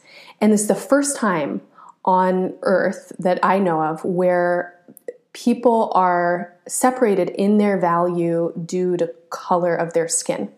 And so before this, of course, there's tribalism forever, as far as I know, and different groups of people asserting dominance over other groups of people, and probably a lot of different kinds of markers that would, that people would grab onto and declare supremacy because of that. But never before had it been around skin color. And so in the last turn of Pluto through Capricorn, this is what begins. And with this idea, and the idea of some people being more valuable than other people, and that idea becoming intrinsic to the American dream and intrinsic to capitalism and kind of the unreality that we live in now, we have this dualism that's set up in our beings, I think, where everyone then turns towards this idea of what success looks like and what happiness is going to look like as the white male ideal. Anyway, I want to take a minute to read this passage from Alexis Pauline Gumbs, who's an amazing Black feminist queer author that I feel so grateful to have been exposed to through my partner, Ayana. And I've been just starting to read her work. I'm really not very well versed in it, but the book MArchive is so mind-blowing. Like I can read like a paragraph and then I have to absorb it for a while. She's really like such a master of words. And I don't know that I've ever experienced someone who's able to articulate ideas in such a visceral and poetic way. I'd highly recommend it. So this is just one passage from a longer piece where she's writing about fat Black women. She says, "If you think you would have survived without the love of fat Black women, you are wrong. Who works all the time while you are sleeping and hating yourself? Who fixes everything you don't know how to do? You are a liar. You are a mess. And you are allowed to be a mess because of the unending work of fat Black women. Even if you are a fat Black woman, you've lied and said you weren't, or compared yourself to someone else. It's a failure. It's a lie from the devil. It will never work. It's killing us all. How many statues of fat Black women do the ancients have to hide for you to dig up and understand what God looks like?" So, thinking about this moment that we're in, and the last time Pluto was in this moment as well, and the transatlantic lineage of suffering that has produced such a deep and epically proportional amount of generational trauma. Thinking about like anyone who is touched by capitalism or ideas of Blackness or whiteness, which is pretty much everyone in the world at this point. Like we can trace a lot of this current era suffering back to this previous phase. And what's happening currently, I think, with literally more fat Black women or Black women who live in female bodies that don't look like the thin white ideal, becoming more prominent and taking up space and taking up power. And the way that the dominant ideal of supremacy, the American white man, is being challenged. I'm astounded by the symbology of this time looking at the astrological cycles. And as I think about Pluto and Capricorn in the coming period, and so Pluto entered Capricorn in 2008, basically coinciding with the recession and the fall of some, big banks. Pluto and Capricorn in 2008 through 2025 is a time when we as a nation and as a world really need to understand, or are reaching to understand, our concepts of darkness. So when I was talking a moment ago about these ideas of darkness and lightness and how the Christian church and patriarchy have associated darkness and lightness to good and bad, this and then to think about kind of tying in the Neptunian idea of transcendence, that darkness is also a stand-in for Earth and for our bodies and for femininity in a lot of ways, and for people who are not the idealism of whiteness. So these kind of ideas that go against what white supremacy has basically declared as the ideal, not living on the ground, high rises, the kind of wealth that insulates us from having an earthly experience. Those are values that cannot be disentangled from whiteness, from this pursuit of wealth that slave owners incurred, right? Like they built their wealth upon the bodies and the labor of Black people and the exploitation of the earth, and then of course of the African continent, and insulated themselves. And so we have dynasties now in the United States of people, direct descendants of those slave owners who started the banks, who started the big institutions, the Rockefellers and the Rothschilds and this and that, and huge holdings of wealth that continue to this day to build the structures of what we think of as America. And those structures were always entwined with the white Christian ideal and what that is. So that can include straightness, this idea that within Christianity, at least, that homosexuality is a sin. That can include the hatred of women and the way that men have been dominant. And to say that those are not the same as white supremacy, I don't think that you can. So now we're in this interesting moment. Like, what are we going to do with these concepts? And how can we understand the concepts of light and dark in a different way? One way that I'm understanding them currently with Pluto is lightness and darkness as being different kinds of gradients of my own experience.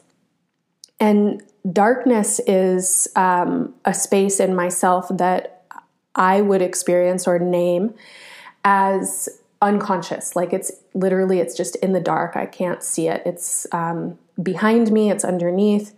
And I'm thinking of this as ancestry and as epigenetics.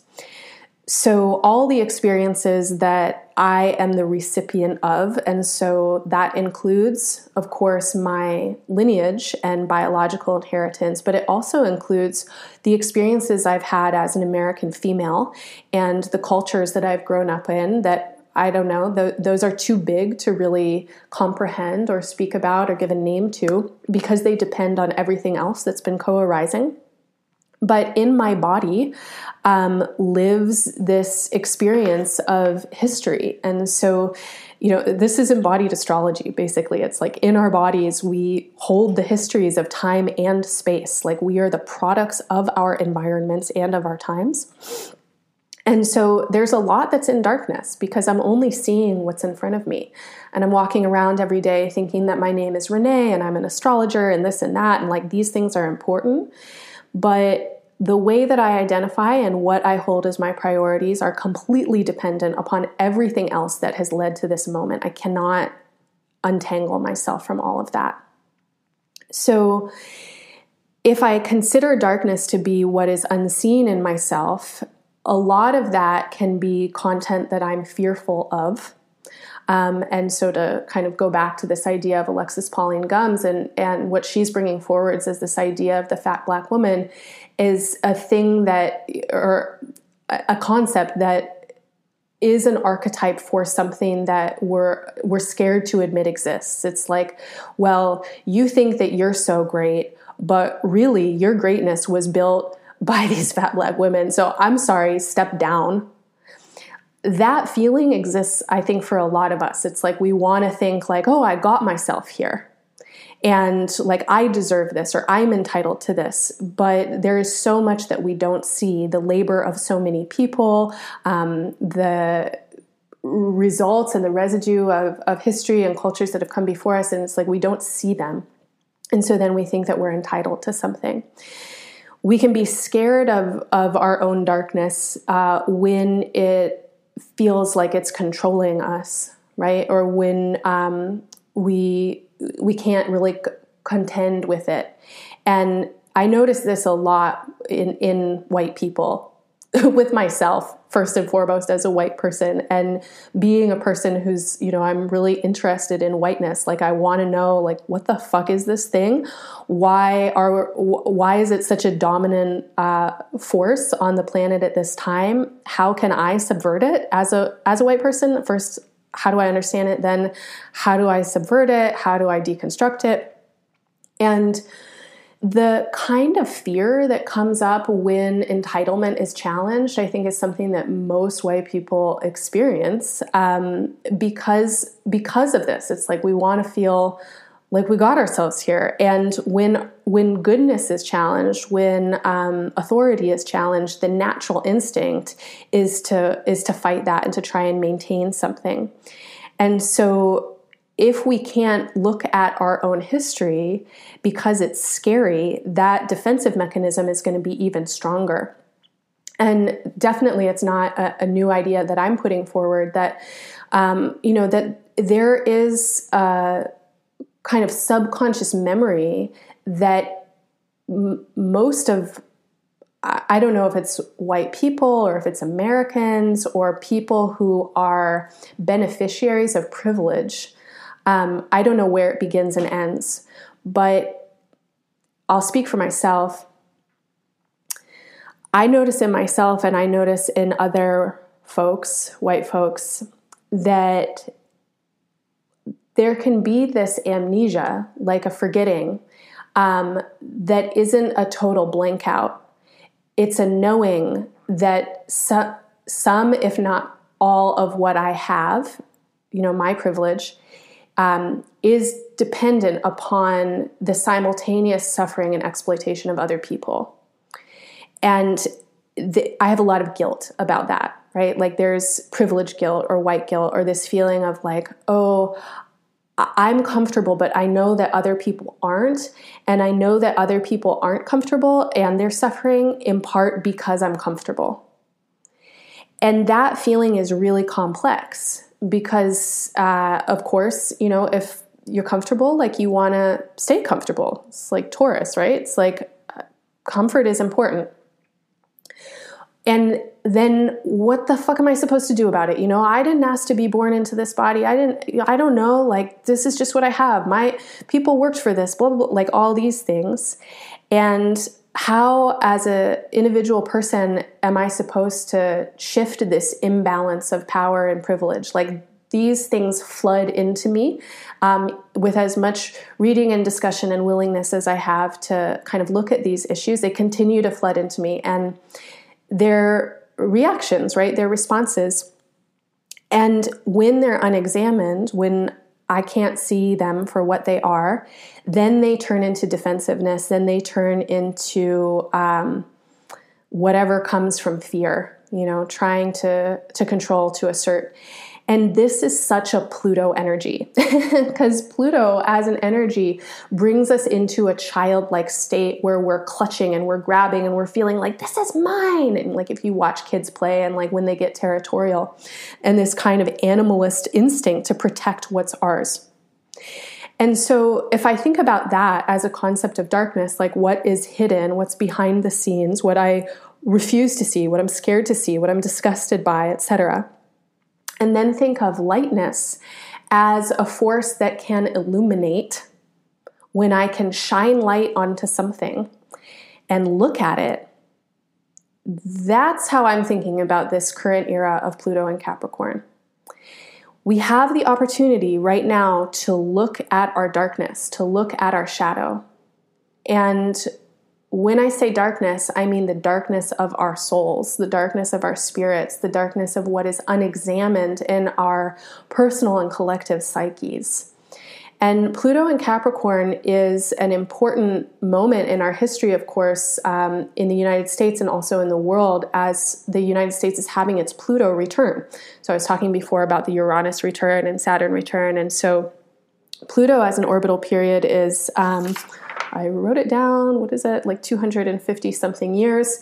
And as it returns to its natal placement, which is doing currently, the United States is going to be transformed. I mean, the idea that we were born with, it has to be transformed. And so we have to look at what we've come from. And we have to deal with the results of the power and the wealth that has been accumulated. And if that power and wealth is not redistributed, then we're going to move into into an upcoming age of totalitarianism, which is definitely a potential for Pluto as this god of death.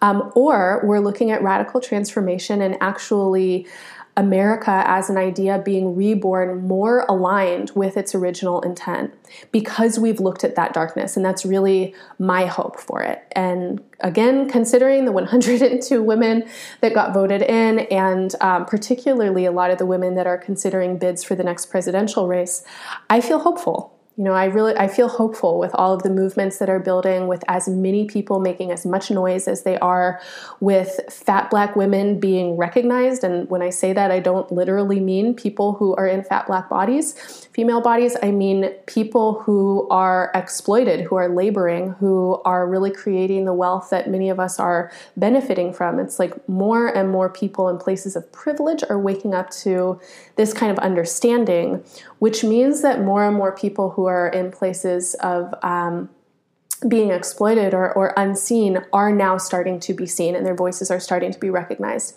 It doesn't feel fast enough for me. It doesn't feel powerful or complete enough, but it does at least feel like a possibility.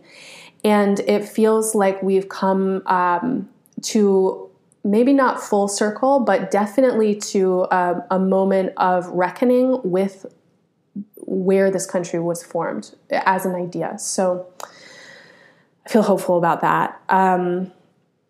All right, so then the last outer planet transit I want to talk about is Chiron in Aries. And Chiron is not technically a planet. It's a centaur planet, so it has a very irregular orbit. It basically links the orbits of Saturn and Uranus. And if we think about Saturn as a planetary force that formalizes and puts into rule-based structures and wants to build, and Uranus is a planetary force that disrupts and revolutionizes, Chiron is the link between them. And it definitely has a lot to do with psychological understanding. It has about a 50-year orbit. The last time it was in Aries was 1968 through 1977. And again, Aries is the sign of the individual. And Chiron in Aries, Chiron's moving into Aries this February. It's a 9-year cycle, is a cycle of identity politics. So Chiron entered Aries the last time on April 1st, 1968. This was 4 days before Martin Luther King was assassinated in Memphis, and just a couple of months before Robert Kennedy was assassinated in LA the night that he won the California primary. So when Chiron entered Aries, it was basically the end of what is considered like the civil rights era, and the beginning of kind of a fracturing of the civil rights and the anti-war movements into like a number of different groups. So like women's rights, environmental rights, Black rights, etc. This was also a period in time when some really important legislature was passed. So Roe v. Wade, the Stonewall riot occurred during this time, and it was kind of the birth of the LGBT movement. And of course, the women's movement coined the term "personal is political" during this time. I think it's a really important Chiron and Aries slogan. And last but not least, the note I have is that this is when the Watergate scandal took place and Nixon resigned. So as we move into Chiron and Aries in this upcoming cycle, we'll see. This is a period of time that I've been thinking of and calling a period of ego healing. And it's a time when I think we have a lot of potential to understand similar themes to Uranus and Aries and Uranus and Taurus, but it's the power of the people and how we as people will each pursue and undergo our own personal healing in effort to push forward a collective healing and our movements. Okay, so now I'm going to get into some faster transits. The first one is Jupiter. Jupiter is a year-long cycle, and it spends 1 year in each sign. So it's a 12-year cycle or orbital period around the sun. And Jupiter is currently in Sagittarius. It moved into Sagittarius in December and in November, and will remain in Sagittarius through December of this year, 2019. So it's a 1-year cycle of Jupiter in Sagittarius, and this is Jupiter's home sign. It's the classical ruler of Sagittarius and Pisces. And Jupiter in Sagittarius is big energy. Jupiter is an expansive energy. It brings more. It's considered a benefic, and so Jupiter can bring us luck. It's really optimistic, especially in Sagittarius. It's big ideas, it's generosity and growth. It can also be too muchness. It can be overwhelming. And that's, by hard transit, Jupiter can kind of like swamp you with something. So for those of you with strong fire sign placements, Sag, Leo, Aries, this might be a really awesome year for you with Jupiter in agreement to your elements. For those of you with mutable sign placements, Gemini, Virgo, Pisces, and Sagittarius, because Sagittarius is a benefic, it does want to bring goodness into your life, but by hard transit, it can feel like a little bit too much. And Jupiter in Sagittarius is an expansion of all things Sagittarian. So with Sagittarius, we have mass media and broadcasting. We have philosophies and religions, not in the same way that Pisces is religious in terms of big collective movements, but in the way that religion is a philosophy. And so Sagittarius is an energy that is constantly seeking. It's seeking explanation and meaning. And so Jupiter, as its planetary ruler, boosts this. And over the course of this year, there's a lot of momentum and energy to create meaning and to broadcast that meaning. And so this momentum of social movements will definitely increase throughout the year. Now, however, since Jupiter is in Sagittarius, it will form a number of squares to Neptune. Neptune is another mutable sign. And the first of those squares is this month. So in January, and now I have to pull up all of my notes. In January, kind of later in the month, we have Jupiter squaring Neptune. To find my notes, where did it go? Okay, so Jupiter squares Neptune on January 12th, both at 14 degrees, so it's in just a couple of days. And then it goes on to square Neptune again in June from the 14th through the 21st. And then basically all of September, they're really close. And around September 20th, 21st is when they get the closest. So remember Neptune and Pisces, that energy, and now Jupiter in Sagittarius is basically bringing a conflicting aspect to Neptune and Pisces. On the darker, more low vibration end, this thing about fake news and what's happening in the media right now is one of the ways that I'm seeing this act out most extremely. The peril that journalists are facing currently, I imagine this is going to continue to be a theme this year, and we're really going to be looking at what it means to have a free press, if we have a free press, and freedom of speech and these kinds of things. With Jupiter, with Sagittarius being a sign that is associated with truths and meaning, and Pisces being a sign that's associated with illusion. So hyperbole, propaganda, fake news, but also the fight for free press, the fight for freedom of speech, and for journalist protections will figure big.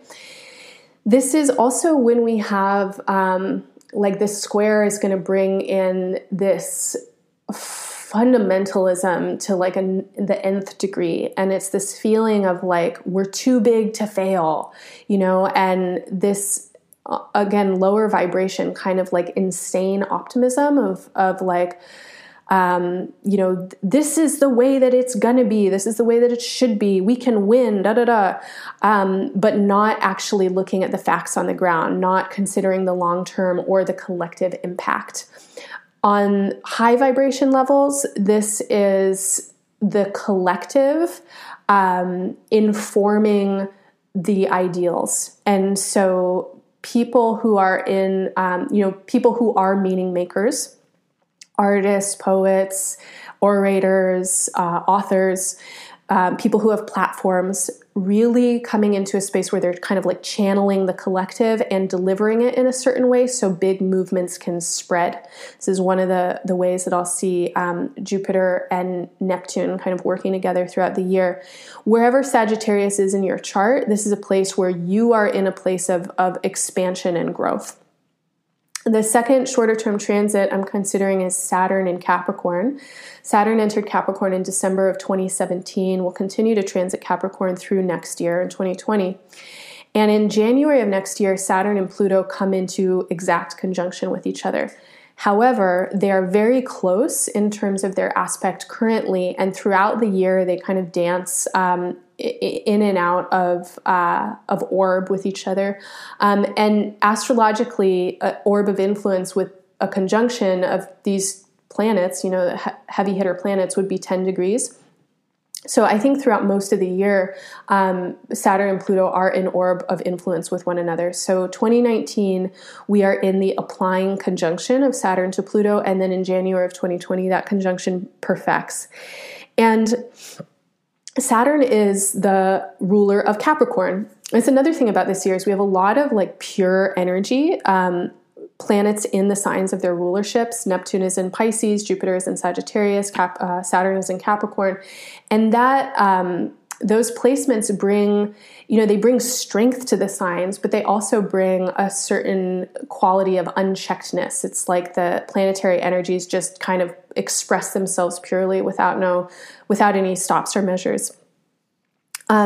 Saturn and Capricorn are both associated with dominance, with leadership, with leaders and rules. So with Saturn, what we have is the process of fortification and strengthening. And the way that Saturn fortifies and strengthens is by limiting options and hardening. So like a calcification, Saturn rules the bones in our bodies. And when our options are limited, we don't spend as much energy moving out into those other directions. And so then we really have to focus. And Saturn in Capricorn is bringing a lot of focus. And, just a couple of days ago on January 2nd, we had the Sun conjoin Saturn. Today, of course, there's this eclipse in Capricorn, and the Capricorn Saturnian energy is strong, and it's getting stronger. And this is part of like where I'm saying, okay, I'm going to professionalize. I'm going to make certain choices about things. I want to get stronger. What am I focusing on? What's important to me? And all of us are going to be experiencing this throughout the year, and particularly in the area of your chart that Capricorn is ruling. This is a place in your life where you are basically cutting away your options so that you can focus. And as Saturn and Pluto come together, this is, the Saturnian function meeting the god of death. And so we have this powerful contracting force and a taking away of options. Saturn and Pluto are also conjoining with the South Node, which is one of the eclipse points. And I'm going to talk about those as well in just a second. And the South Node is where we're releasing something, where we're releasing the karma that's ready to be let go. And so Saturn, Pluto, and the South Node coming together in Capricorn is one of, I think, the most defining astrological energies of this year, which is about release and ceding of power. So I'm going to term it like that. I'm not going to talk about you losing your money. Let's think about it from an empowered space and think about ceding power, think about sharing power, think about letting go of privileges or superfluous stuff or niceties that you don't actually need. Again, if you have financial ease in your life, give some of it away. Help people out who are struggling. If you have an abundance of something, figure out how to share it. In the future that we're heading into, none of us needs more than we need. We need what we need, and we need to know how to share, and then we're going to have plenty. But none of us needs to stockpile. That's not evolutionary thinking. Hoarding is of the past. It's old news. It's fake news. It's not helpful. So Saturn coming together with Pluto is a clarifying moment for all of us, and it's really about coming into greater alignment with our priorities and with our power. Saturn-Pluto coming together in conjunction is particularly powerful for people who are experiencing their Saturn return, folks who were born in the late 80s and early 90s, and also for people who were born during the last Saturn-Pluto conjunction in the early 80s. I am one of these people too. I've said this once before, and I'll say it again. In the next couple of months, I'm going to do a special episode, particularly for these generations, as well as for folks in their 60s who are experiencing their second Saturn return. Because those of us in these generations with these strong Saturn and Saturn-Pluto aspects, we have a special mission right now. But anyway, as we move into the conjunction of Saturn-Pluto in 2019, Saturn-Pluto in Capricorn, there is a refrain of the last Saturn-Pluto conjunction, which occurred in Libra, another cardinal sign in the early 80s. This was when Reagan was in office in the United States, and all the social services that FDR put in place, as I was mentioning, with Uranus and Taurus cycles, many of those services started to become corrupted with Reagan. And now we're seeing their death, kind of. It's like unions, minimum wage, worker protections, this kind of things they're really being threatened quite a lot. So now with Saturn Pluto, what are we going to choose? Are we going to choose to let them die? Are we going to destroy them even further? Are we going to try and hold on to the old structures of what they were? Or are we going to remake these ideas into something that is relevant for the time now and of benefit to as many people as possible? So I don't know, we'll see, but that's definitely a big possibility, is that we can go through radical and wonderful transformation in these next couple of years. We can kill the structures that are not working for us. Pluto as the god of death, and Saturn as the, in mythology, Saturn is the sun that usurps his father's power.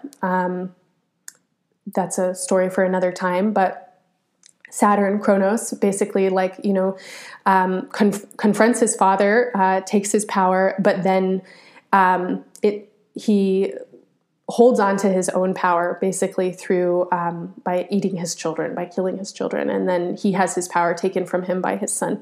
So this is the moment of mythology that we're living through. The United States as an idea is dying. We will see what will be reborn, but these next couple of years are definitely an opportunity period for us. Finally, this opportunity is underlined by eclipses. So we've got eclipses happening in a new range, in the Cancer Capricorn range, starting today with the first solar eclipse in Capricorn. We'll have a second solar eclipse later this year in December, also in Capricorn. But in a couple of weeks, on January 21st, we've got a total lunar eclipse at 0 degrees of Leo. I think I misspoke. I'm just looking at my notes right now. So there's a total lunar eclipse on the 21st, and it's a partial solar eclipse today. Excuse me for saying it was a total solar eclipse. That is wrong. Anyway, on January 21st, we have a total lunar eclipse in Leo, and that's finishing up the last cycle. 2017 and 2018, we had eclipses in the Leo-Aquarius axis, so during those seasons.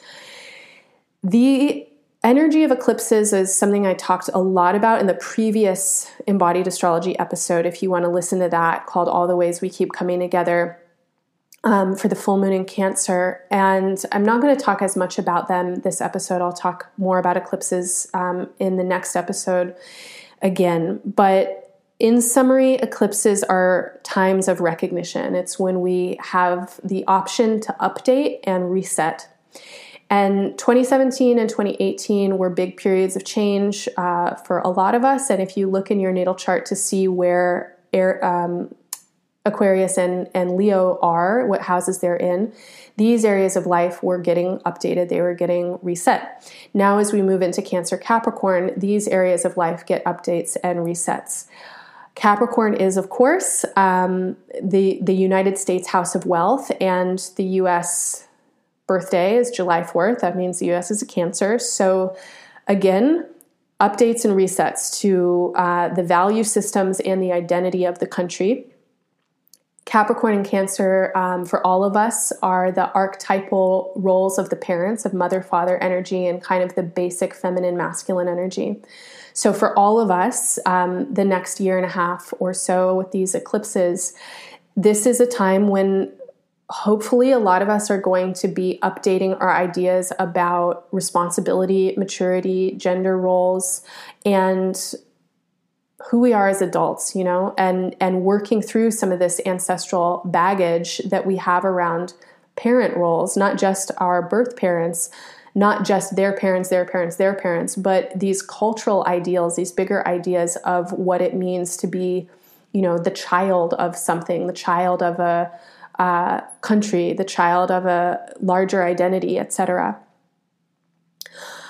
All right, so I think that's it for talking about transits. I'm going to go through now and just kind of briefly look at the aspects and kind of important dates that I've noted for 2019. Now, this is not everything, and I'm not going to talk so much about the minor planets or the personal planets.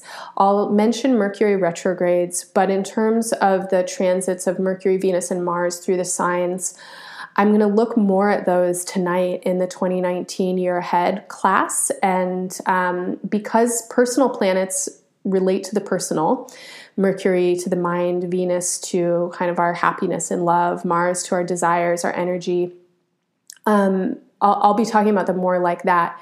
However, the personal planets really set off a lot of the transpersonal planets. And particularly with Mars this year, there's some really interesting lineups that are going to happen in the summer and in April. I think like April, June, and August and September. Like there's some really interesting lineups of the personal planets and the transpersonal planets. And you can follow along with Embodied Astrology. I'll talk about them as they occur, but also for those of you who are interested in astrology, you can kind of look ahead at the ephemerides for the coming year and notice when the personal planets are interacting, because they're going to boost this transpersonal energy. All right, so today, partial solar eclipse at 15 degrees of Capricorn. This is the beginning of this new eclipse cycle. This is the first one.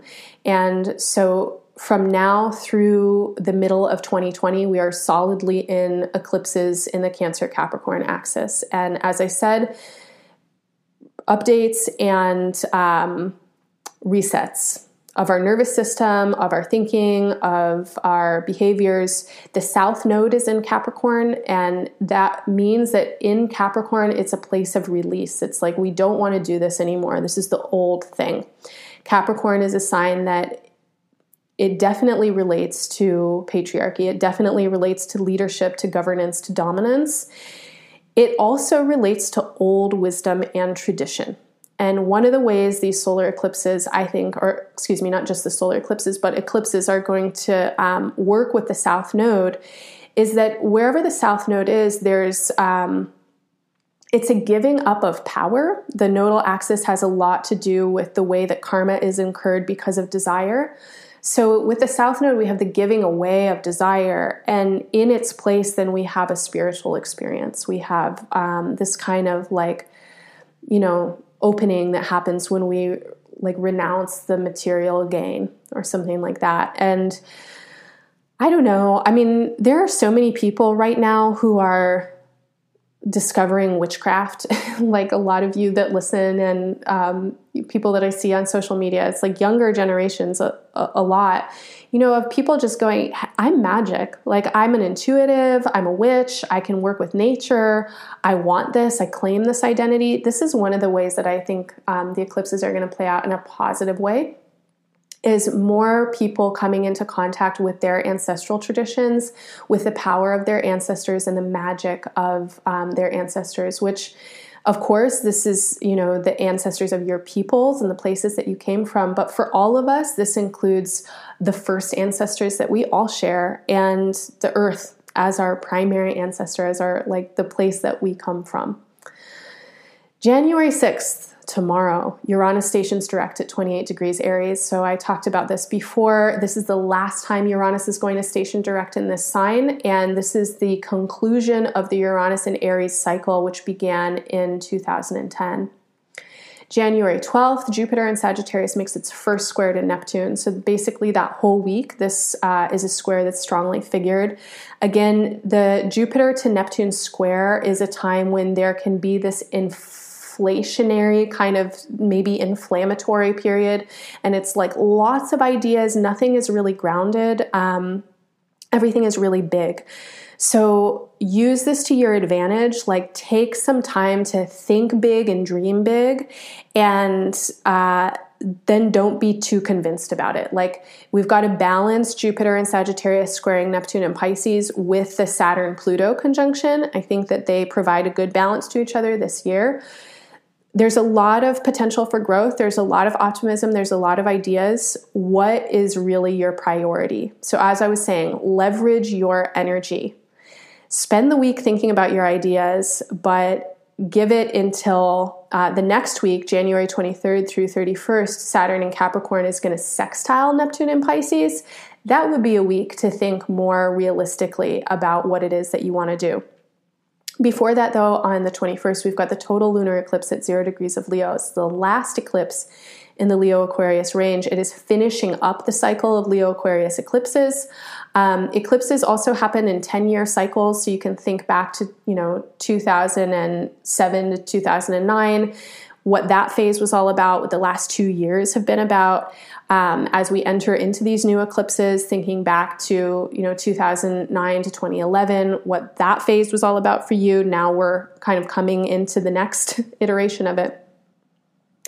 Then let's see, in February, I think I forgot to write this down, so I'm going to look it up really quickly. In February, we have Chiron moving into Aries, and I'm forgetting the exact day, so let me just pull it up real quick. So Chiron moves into Aries right at the end of February, kind of the last week around the 19th. And this begins then this 9-year cycle of Chiron in Aries. And wherever Aries is in your chart, this is a place where you are now primed for psychological awareness and for intergenerational healing. It's a 50-year cycle. What was going on 50 years ago? Look back at that time. Where are you now? How are you carrying this energy forward? How do you recognize your own positionality?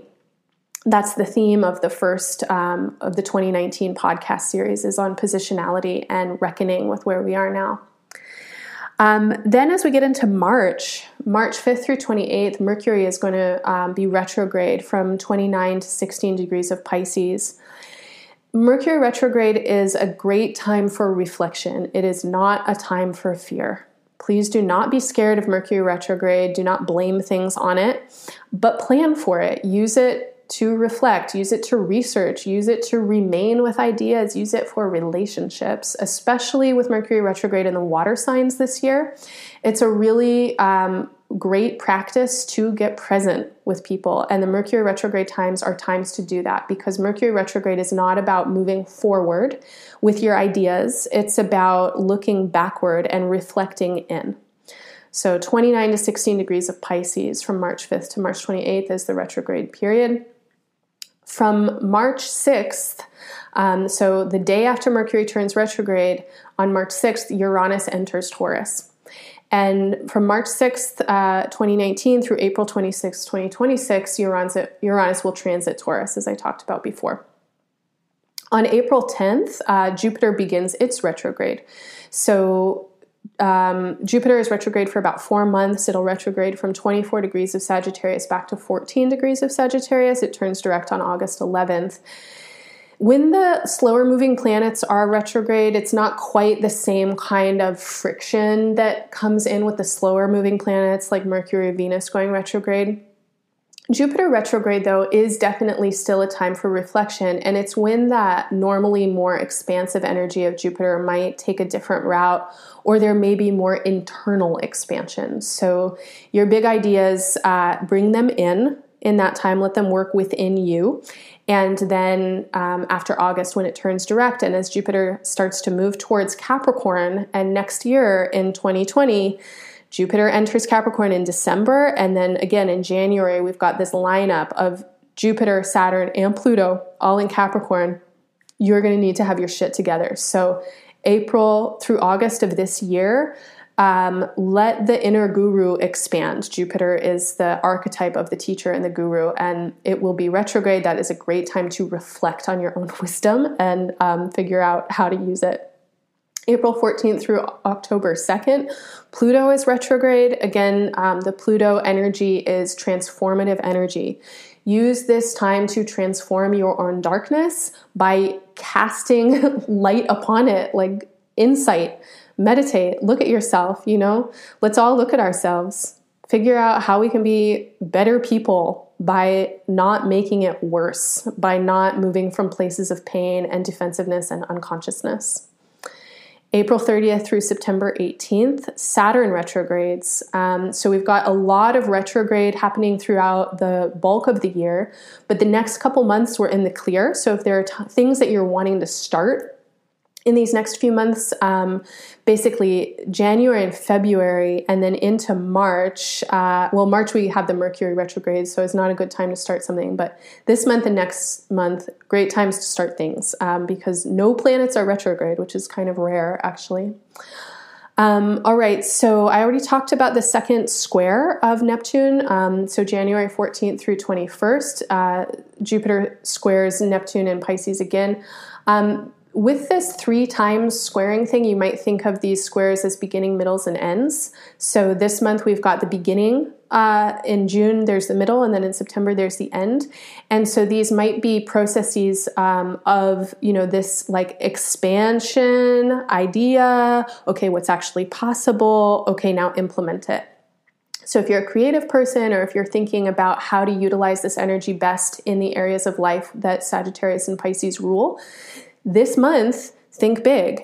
In June, reflect. How's it working for you? In September, modify it. Turn it into the thing it's going to be. Let's see. From June 21st to November 27th, Neptune is retrograde. So again, it's a time for reflection. It's a time for spiritual introspection. In July, we've got the eclipse season again, the second eclipse season. So we have a total solar eclipse at 10 degrees of Cancer on July 2nd. And then July 7th, June and July are big years with the minor, or big moments with the minor planets as well. There's like a big buildup in Leo and Virgo throughout the summer. But July 7th through 31st, Mercury retrogrades again from the early degrees of Leo, 4 degrees Leo, back to 23 degrees of Cancer.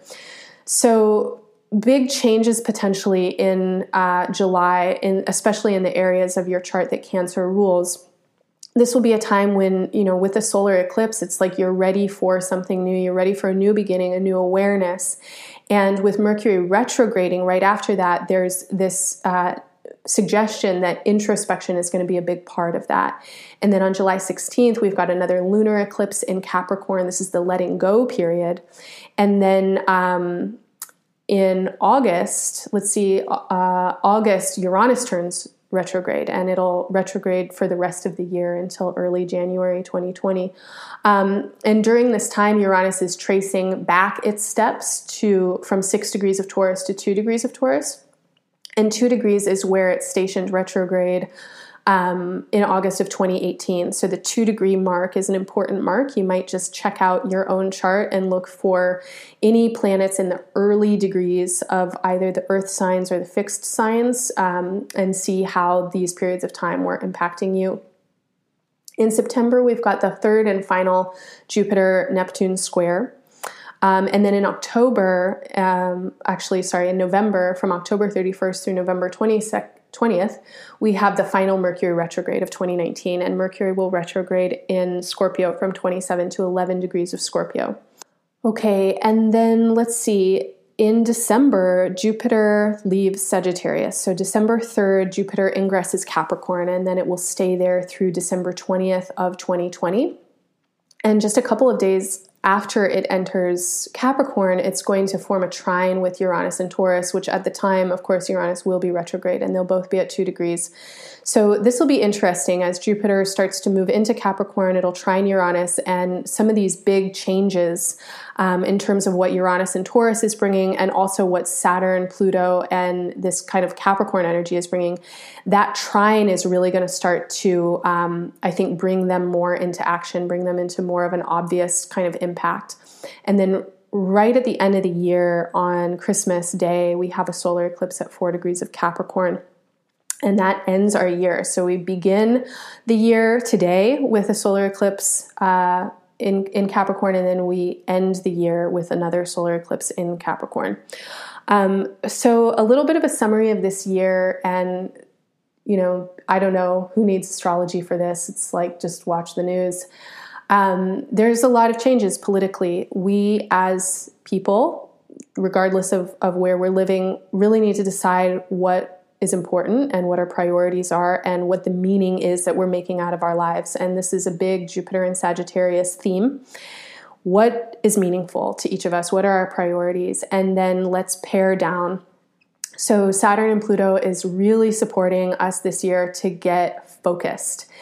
Use your energy for its biggest impact and be as conscientious as you can be about your impact and your footprint. Remember that so many people are, behind everything that you have, and that your actions and inactions are affecting more people than you can conceive of. So how do we make choices that are the most beneficial? When we benefit other people, we benefit ourselves.